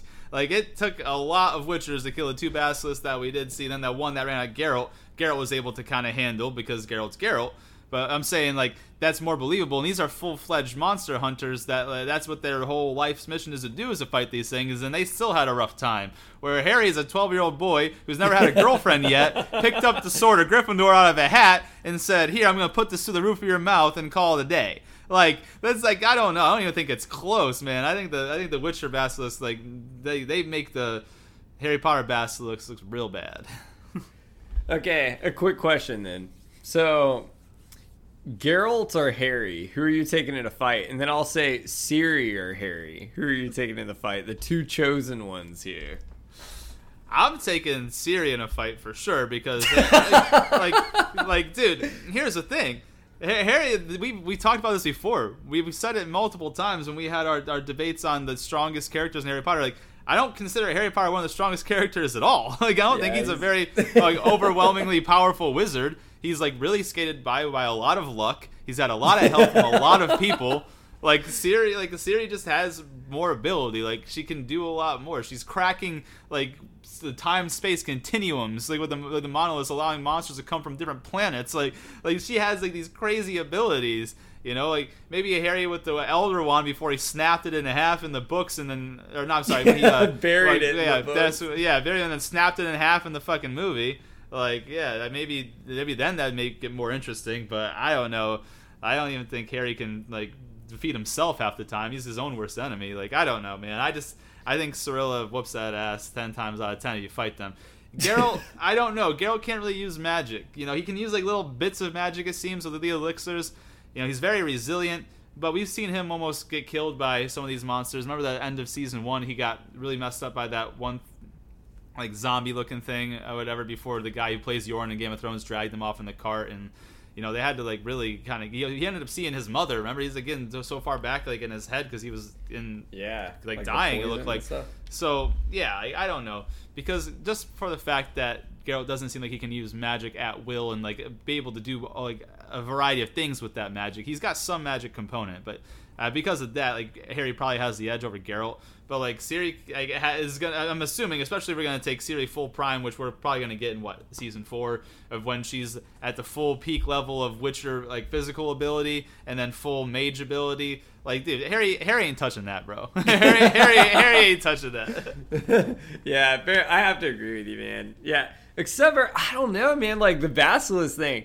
I love Chamber of Secrets. I love the Book of Chamber of Secrets.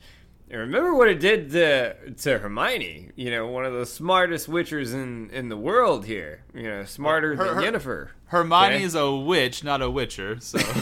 Smarter than Yennefer here. And petrified her, man. You got this basilisk chicken cockatrice thing over here in this Witcherverse, and it's got to get venom on you just to turn you into stone. Even Geralt with his little fire spell, little force field, is kicking ass. Even kicking ass. I think that Basilisk and Harry Potter beat that ass. I think he would have chomped them all up in that Chamber of Secrets Witcher crowd. He probably would have ate the damn tree, too. Probably would have ate the tree. Yeah, probably would have had it in the little... probably would have made that damn temple his Chamber of Secrets, is what would have happened in there. Probably would have taken Yennefer himself. Made Yennefer the little Ginny Weasley of the Witchers. She's just laying there. It wasn't going to even be a Val Morith or whatever the fuck her name is. Val That had nothing to do with the basilisk. That had everything to do with the diary. That was Tom Riddle's diary that did that to Ginny. It had nothing to do with the basilisk. Okay, fair enough. Okay, fine. Even better. And then I'll end this Malice in the Chalice and we're off to the debates. Ooh, here's a good one. Who are you taking? Tom Riddle as Voldemort or Val Morin? What's her name? Val Morith? Volithmir. Volithmir. Which one are you taking, man? Which one are you taking? Seeing how Lord Voldemort couldn't take over a school full of high school children, and Volithmir took out like one of the first Witchers, and like that can't be stopped and only been contained for eternity, I'm probably taking Volithmir. So that's what we're going with. Damn, I thought I was definitely going for Voldemort, man. Voldemort couldn't take over one school in one section of London. He was the most heinous wizard of all time. He started a whole uprising. This Maria girl, whatever her name was, she got trapped in a little hut thing, like Hansel and Gretel. They put her in a little house. Fine, I'll give it to you, but I think Voldemort whipped that ass. We could agree to disagree. I'm just simply stating that Voldemort had one section of one part of London that he controlled. He was not taking over the world, and he couldn't even defeat one high school in fucking London. All right? You're going to tell me that where like Voldemort like ran the whole damn sphere and everyone's fucking scared of her. They call her the Deathless Mother. They say her name and you shiver like, ooh, I don't know, man. Everyone's scared of Voldemort in that one section of London, but when it goes to worldwide things, like, what did he do, really? He didn't do anything. I gotta give you props, too, because Volithmir has been, like, feared for centuries.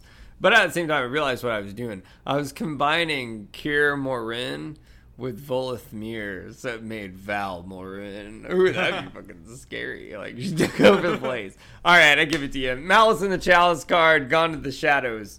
Did I answer your original question? I make sure we didn't get too off topic on that one. Yeah, no, just it wasn't even really a question. It's just more like, isn't it kind of interesting how the fantasy genres, the different pieces of literature kind of use similar monsters and kind of twist them to what they want it to be in their piece of work. So I just think that's really cool, really interesting. So yeah, it's great stuff, man. You want to kick us off on the debates?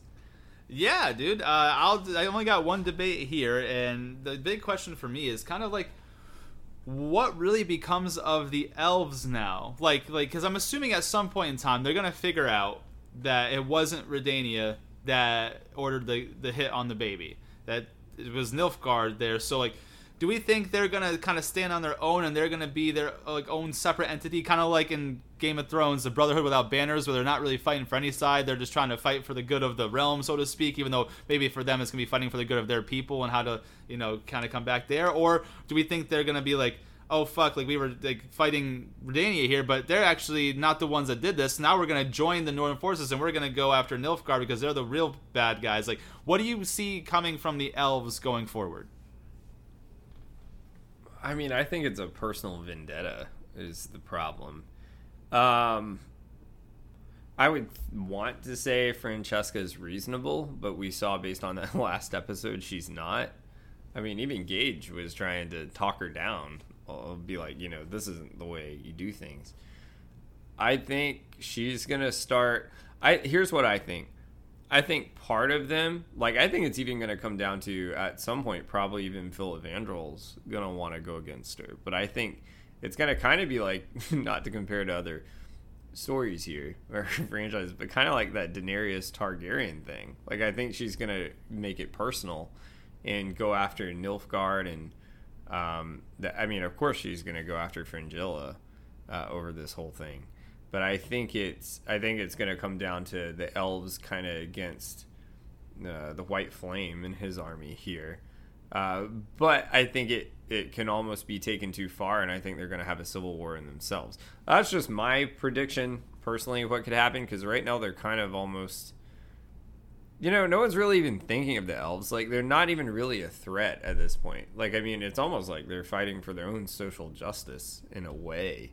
Besides now, and I think they're really overlooked at sometimes because we saw, like, the power Francesca has just when Yennefer and Fringilla were brought into their tent by Filavandrel at the beginning of the season. So it will be interesting to see if they go get more allies or how that goes. But I feel like we haven't really seen enough of their potential at this point for me to think they're any sort of threat. But I think potentially they could go get more allies and start this sort of uprising against, the White Flame and his army is what I think could possibly happen. What about you?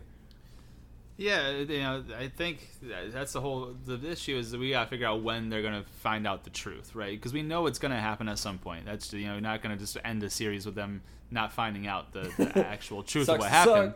Yeah, right. Yeah.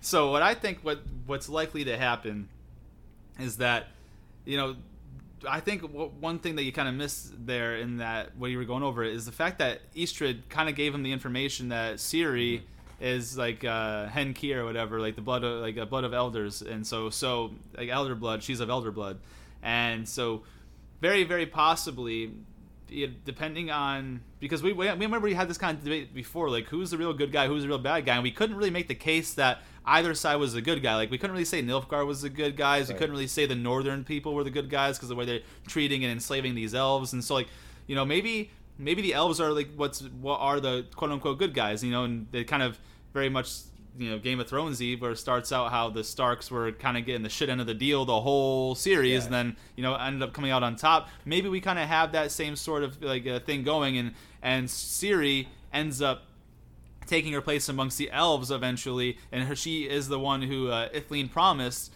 like as Eastred said, and maybe she's the one that can kind of even the tides to where the elves are a formidable force, and now it's a big whole thing where maybe we're split into a big tri-war, and then maybe a quad war if you want to add the mages to her. Maybe the mages just split up amongst the different factions of who they think is in the right and who they support and whatever. So I think that the elves can absolutely become a big playing factor if they are what Ciri and Geralt and Yennefer decide the quote-unquote like better, like not to say lesser of all the evils, but like if they can kind of see their side of it more than the others, and the fact that she does have elven blood, and that is kind of technically her family in a way. She is one of them, and if she's the one that's prophesized, I don't see why they wouldn't make a big play in the series to come, and how big that could really kind of come out overall when it comes to the elves and what their role is, and how their community ends up by the end of the series.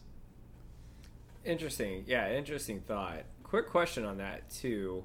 Say if that potentially does happen with Ciri and Yennefer picking sides, eventually we're going to have to assume here that Ciri's going to have to go up against her own father.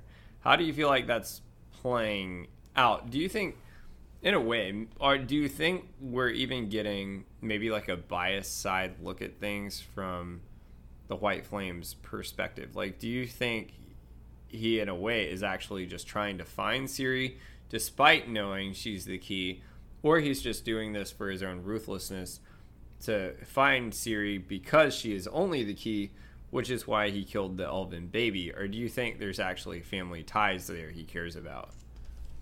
I think it's probably pretty much with any good fantasy fiction series, one of the main villains. We don't really know if he's the main villain. I wouldn't say. I think Voleth Mir is probably the main villain. But with some of these villains, the people who play roles, because we can make the case that Nilfgaard aren't the villains. They were right. Yeah, so like it depends on how you see Nilfgaard as a whole. But I think that but now that they killed a whole baby just to cause the allegiance to themselves, yeah. Like it's hard to put them as good guys either, right? So my thing is that with the White Flame here, Duny is his name. I think he has it's almost like, do the ends justify the means? I think he's got like his not maybe his heart's in the right place, but I think he has an idea of a familial tie where he wants things to end up a certain way, but he's going about it all wrong. Like the end goal is fine. Like whatever he wants is probably like just like a normal life or whatever. Not being pursued by all these people, he's trying to use them for their benefits, and maybe it's like a level of protection. But the way he's going about it and trying to dominate everything and take over and be the one thing that she can come to is just not the right way to go about it. So that's what I think. I think maybe he's got a decent end goal in mind, but I think he's going about it like a typical villain would be, kind of similar to most villains that we see. Like you can almost see where they're coming from, but the actions they take are just unacceptable. And so that's kind of where I probably see that. And I do kind of think that, to the point you mentioned too, do we see her going up against her father? Because at some point it's going to come to a head. And I do think I see that. I do think that is going to be one of a bigger conflict when she kind of comes into her own, and she's not just like the scared girl. She's like making progress, but she's not at her peak of like she's not in her prime yet of the best of all of herself. And so once it gets to that point, I think we're gonna get some real stuff. I don't know. What do you think? I got one more question to get a full answer on that from you. Do you think her mother's alive, and do you think her mother is going to play a role in that to determine the outcome between her and her father? Oh, that's so hard, because to me, I just think about it as, if I'm the author, like, what would be the benefit of keeping Pavetta alive? Because she had, I should say, because of right now, we're assuming she's dead. She had that screaming ability power, and she couldn't control it, and it kind of consumed her. And so, honestly, this is what I really think is the possibility. I think Amir's trying to get Cirilla, I could call him Amir, but Dooney, her dad, whoever you want to call him. Mm-hmm. I think he wants Cirilla because he feels that he can save her from himself. Because I think what might have happened, I think Pavetta is dead, and I think part of the reason she died is that chaos inside of her. She never learned to control it, and it basically consumed her. And I think that's what drove Dooney to like going mad and going to become this new character of Amir, like becoming like a new person, because he feels like he failed Pavetta and couldn't help her control what she was, and he almost feels responsibility for the death of Pavetta. And so he wants to make sure that doesn't happen to Cirilla. And so because he doesn't want that to happen to Cirilla, he's going through all these bad actions to kind of have a decent end goal in mind, like being like realistic. That's what I really think. I think Pavetta is dead. I think that she died, and Dooney blames himself for the death because he couldn't help her control that chaos, because that doesn't make any sense to have Pavetta around with two people having similar abilities. It makes much more sense, like, okay, the first time around it didn't work and we couldn't figure this out and she ended up dying and killing herself, but her daughter is like the last hope type of deal, like where this is who we got now we got to make sure that this doesn't consume her. And so Dooney, basically what he wants to do is what Geralt and Yennefer are doing currently, is like training her, making sure she can develop in all the right ways. And so I think that's what he wants for her, but he's going about it making sure no one else can get to her first to use her for all those other things, but he's doing it by taking over places and like killing innocent people and stuff. And so that's what I really think. So the long story short of that last specific question, I think Pavetta's dead. I think it has something to do with her power consuming her, and I think Dooney blames himself, and I think that's why actions are taking place the way they are with like the White Flame and Nilfgaard. So that's what I think. Yeah, I agree. I think it could be. I guess the problem is I really don't have an answer to any of that because we truly don't know yet. Like we don't know how this is going to play out. So, but yeah, I think you're right. I think that could very well be almost like the Shang-Chi sort of thing, like how like his dad went off the deep end. Like I think that very could well be a thing. For my first debate here, because I got a few of them real quick before we close out for today. So we answered one, actually. That was really kind of one. But so where do you think Yennefer, Geralt, in series, I got two, by the way, so don't panic too much. It's just two. Where do you think Yennefer, Geralt, in series story arc goes? And do you think Geralt will ever be able to fully trust Yennefer again now that she crossed the line and betrayed him and Ciri? Betrayed Geralt and Ciri. So where their story arc goes from here, in my opinion, is that we'll probably get a little bit of after all this chaos, there's usually some semblance of like normalcy for a little bit before the next big conflict. So we'll probably get like immediately their arc is probably going to go into like her training, and they're going to work together amicably. I don't think he's trusting her right off the bat. I think something's going to happen. Somehow she gets kidnapped or taken by one of these trillion different factions looking for her at this point. And then I think what ends up happening now that Yennefer has her magic back, she probably does some heroic act and like is able to save Ciri in a way that Geralt maybe couldn't because like his lack of magical ability or whatever it may be. So my point is like I think eventually to the second part of it, yes, they will develop that full trust and bond again. I think it will take some time, and I think it will take Yennefer having to do something that Geralt couldn't do to help Ciri, for him to realize, okay, she did this for her, like she didn't do this out of a selfish reason to kind of get back in Micah graces. She could have like just said no, but she did it like for the Ciri, and that's why I think if she can show that level of compassion and caring for someone else other than herself, and it manifests in like a heroic action of saving Cirilla in some way, shape, or form in a way that Geralt couldn't. I think that's how she gains that trust back, and they get back to that real like tight bond level. Talking about Yennefer and Geralt, but then the first part of the question, where the immediate arc goes, I think the immediate arc is like they're working together to train her to the best of their abilities with both of their strengths, like what he's good at in training her, what Yennefer is good at in training her. And then eventually, obviously, all hell's going to break loose with everyone on the search for her. You know, with Rience, Dijkstra, Redania, the elves, Nilfgaard, like everyone, the mages now, they're in on the hunt too. So like that's what I think. And then, you know, obviously it's going to be how they respond to all the chaos that ensues afterwards, and that's what their arc's going to kind of go, is just basically keeping each other safe for as long as they possibly can. So yeah, I have to agree. I think that's the most logical place it goes. Now, I think it's going to have to be something very major to happen. Like, I think it's going to have to be something basically Geralt's entirely taken out of the picture at that point, and it's solely up to Yennefer to kind of like save the day. Like, I think that's what it's going to take. I think it's going to really take some time, because what's so great about what's happening now is it really shows, you know, how devoted he is to Ciri. Like, that one act, like, I felt like Yennefer could have done probably anything else, like, you know, tried to stab him in his sleep, whatever the fuck it was, but the fact that you crossed the line with Ciri is what's broken it down this far. So I think it's going to have to be something like that. But I agree with you 100%. So on the next one here is, I kind of said this a little bit earlier when we saw that trailer with like the Blood Origins thing that we saw that's coming up. Do you think the Witcher universe is going to become an entire universe like Star Wars, Harry Potter, Game of Thrones, all that? And do you think, we've asked this question a lot, now that they're starting to do these spin-off series and stuff, do you think it's going to make the series more successful, where potentially it could be something really popular like that?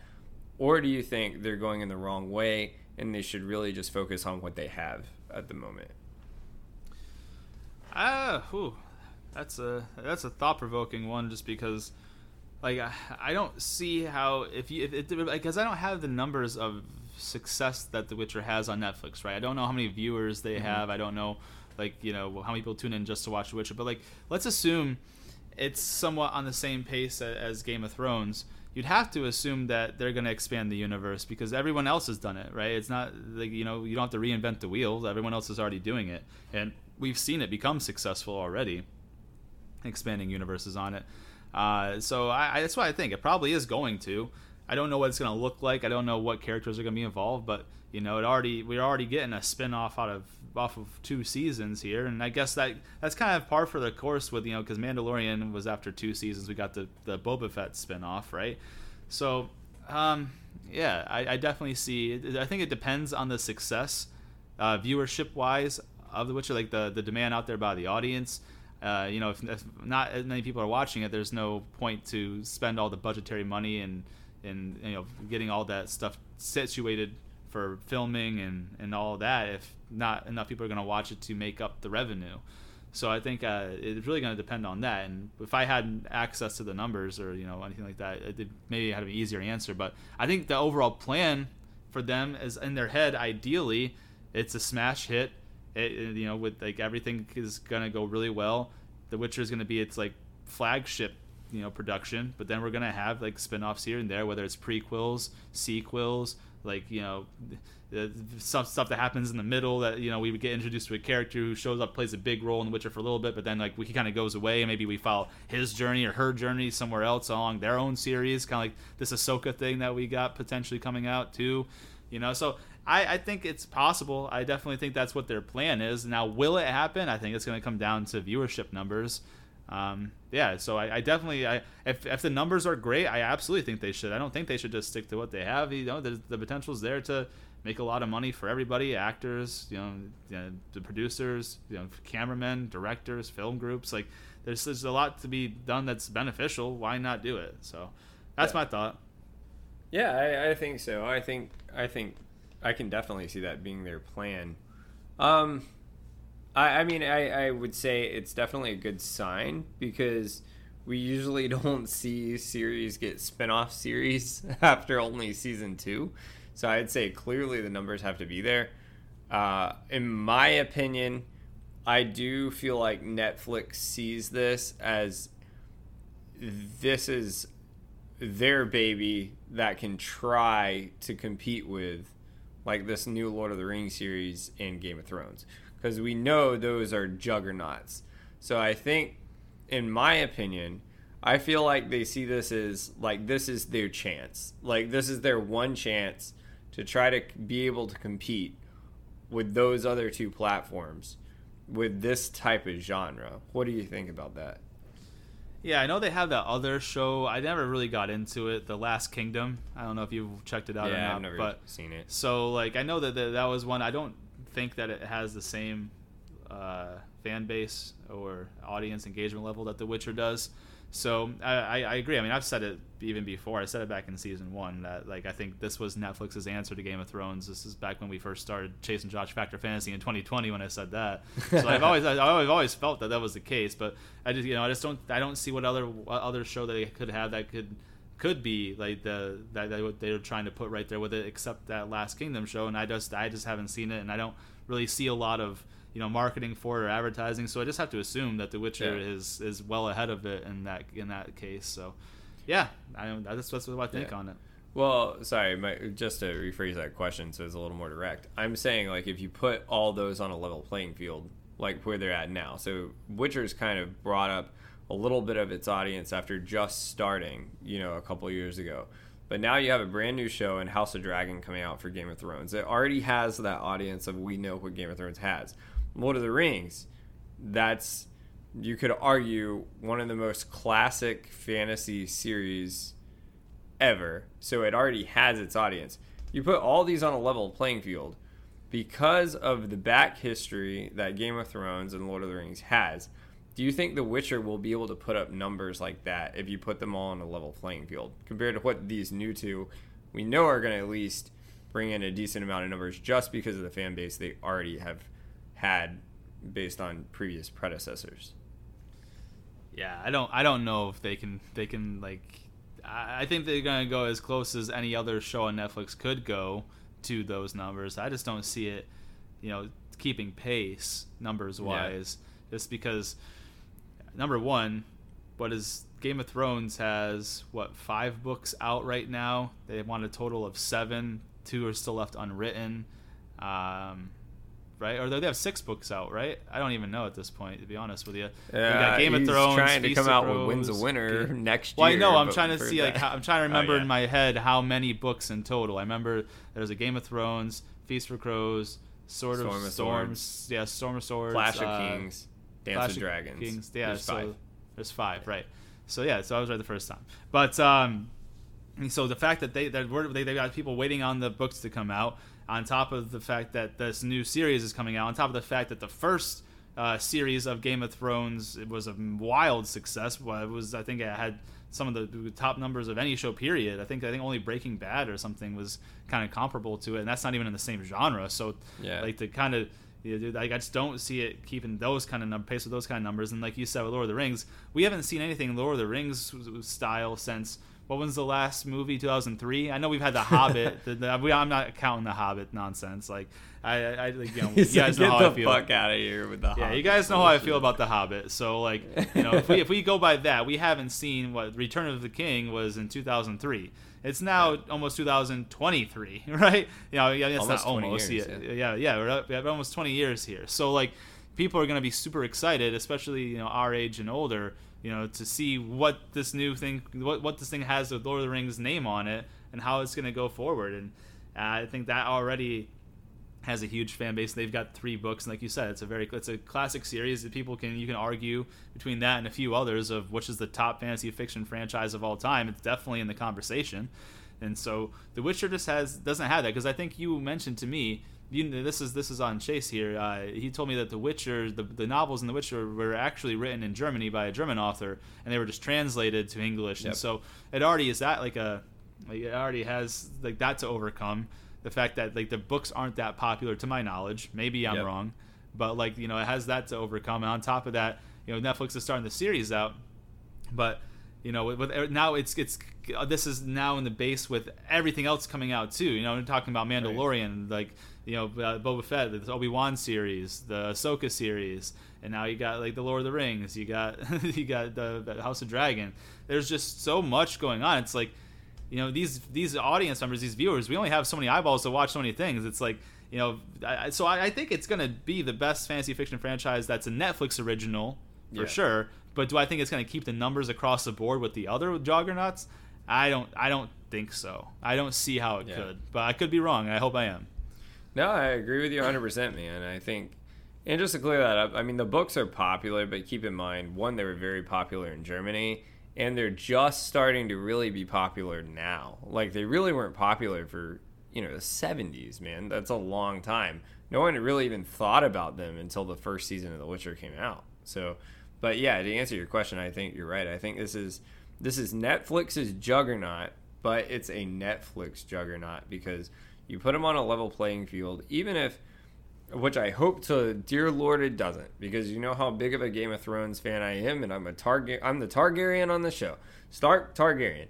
I hope it doesn't flop, but my point is, even just on, this isn't even bringing up Lord of the Rings, because that's going to blow shit out of the water, because it's Lord of the Rings. But even just on House of Dragon and it being a prequel, it already has a fan base. And like that's the problem is The Witcher has a great fan base now, and it's done record things for even the first season and pulling Netflix success, but it's still a growing show. And I think that's the answer there. So I see it being that third, man. It's like, and the problem is I see it like being third, second's up here, and then number one's up here. Like it's like Lord of the Rings, Game of Thrones, Witcher down here. It's just the way. Here's the thing, like I don't even think I think you're really underestimating how popular Mandalorian is. I think the Mandalorian is probably just as popular, if not more popular than Game of Thrones at this point. Like they've already made like 3 spin-off series just on the Mandalorian, right? Like they got the Obi-Wan series, they got the Book of Boba Fett, and they got Ahsoka. Like that's crazy. But like you said, like talking about already having a prior fan base.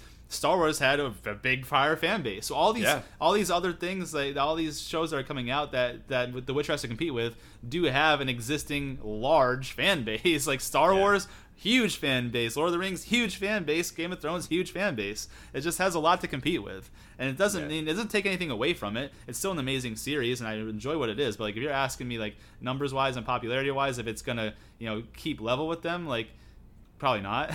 yeah, like we got to be realistic, but yeah, those are my debates, man. But it's been a badass ride for season 2 here. It's been nice to come full circle, and right when we thought The Witcher would be over for a while because we know they got to film it, then they're throwing some new stuff at us. So it's just interesting to see like how this is going to expand over the years. It's a great time, like I said, to be a fantasy fan because. What's nice is the minute you always think it's over, like here comes another exciting run. Jay Nelly and I will always have. So, and this season 2 here at Factor Fantasy is still jam packed with shit to do. So I'll let Jay Nelly close us out with some remarks from here, man. Yeah, sounds like a plan, guys. So. I hope this has been one of our more exciting ones, one of our more controversial episodes that we've had recently. And so I hope if this is your first time joining us here at Chase and Josh Factor Fantasy that you really enjoyed what you saw. If you guys, again, have been existing fans from the very beginning, thank you. Chase, again, always says it. Give the credit to him. You guys are the shields that guard the realms of fantasy. We were happy that you're here with us this whole ride. And hopefully the newbies, you want to stick on while we continue going forward. So... with that being said, if you haven't done so already, go ahead and leave us a comment, leave us a review on Apple Podcasts, go ahead and give us a star rating on Spotify, send us any sort of correspondence that you deem necessary because we love the audience engagement. It's one of the biggest things that we pride ourselves here at Factor Fantasy. So on top of that, and kind of in the same vein as that, if you haven't done so already, go ahead and take a look at our social media sites. Give us a follow on Instagram at Official Ridiculous Patronus, on TikTok at Ridiculous Patronus, our Facebook fan page, Chase and Josh Factor Fantasy, RP Factor Fantasy on Twitter, RP Factor Fantasy on Snapchat, and Ridiculous Patronus on YouTube as well. And in terms of where you can find the podcast and where you can listen to it, You can find. Well, also one more thing. We also have that website that sometimes I always forget about, the ridiculouspatronus.blogspot.com, that Chase has a lot of work on. Never wanted do any discredit to that. So we're there as well. You can find us, check us out there. I believe Chase does some stuff and puts the clips that coincide with what we talk about on that week's episode, so it's actually really cool and really interesting, so definitely check that out if you haven't done so. But if you're looking to where you can find our podcast, you can find us anywhere that you get your podcasts. So if you're an iPhone user, we're on Apple Podcasts, we're on iTunes. If you're an Android user, we're on Google Play, we're on Spotify, we're on Audible, we're on iHeartRadio, we're on Podbean, we're on Stitcher, we're on Acast. Wherever you get your podcasts, Chase and Josh, Factor Fantasy are there, but we're out for the day because this has been another ridiculous production. Chase and Josh, Factor Fantasy, signing off.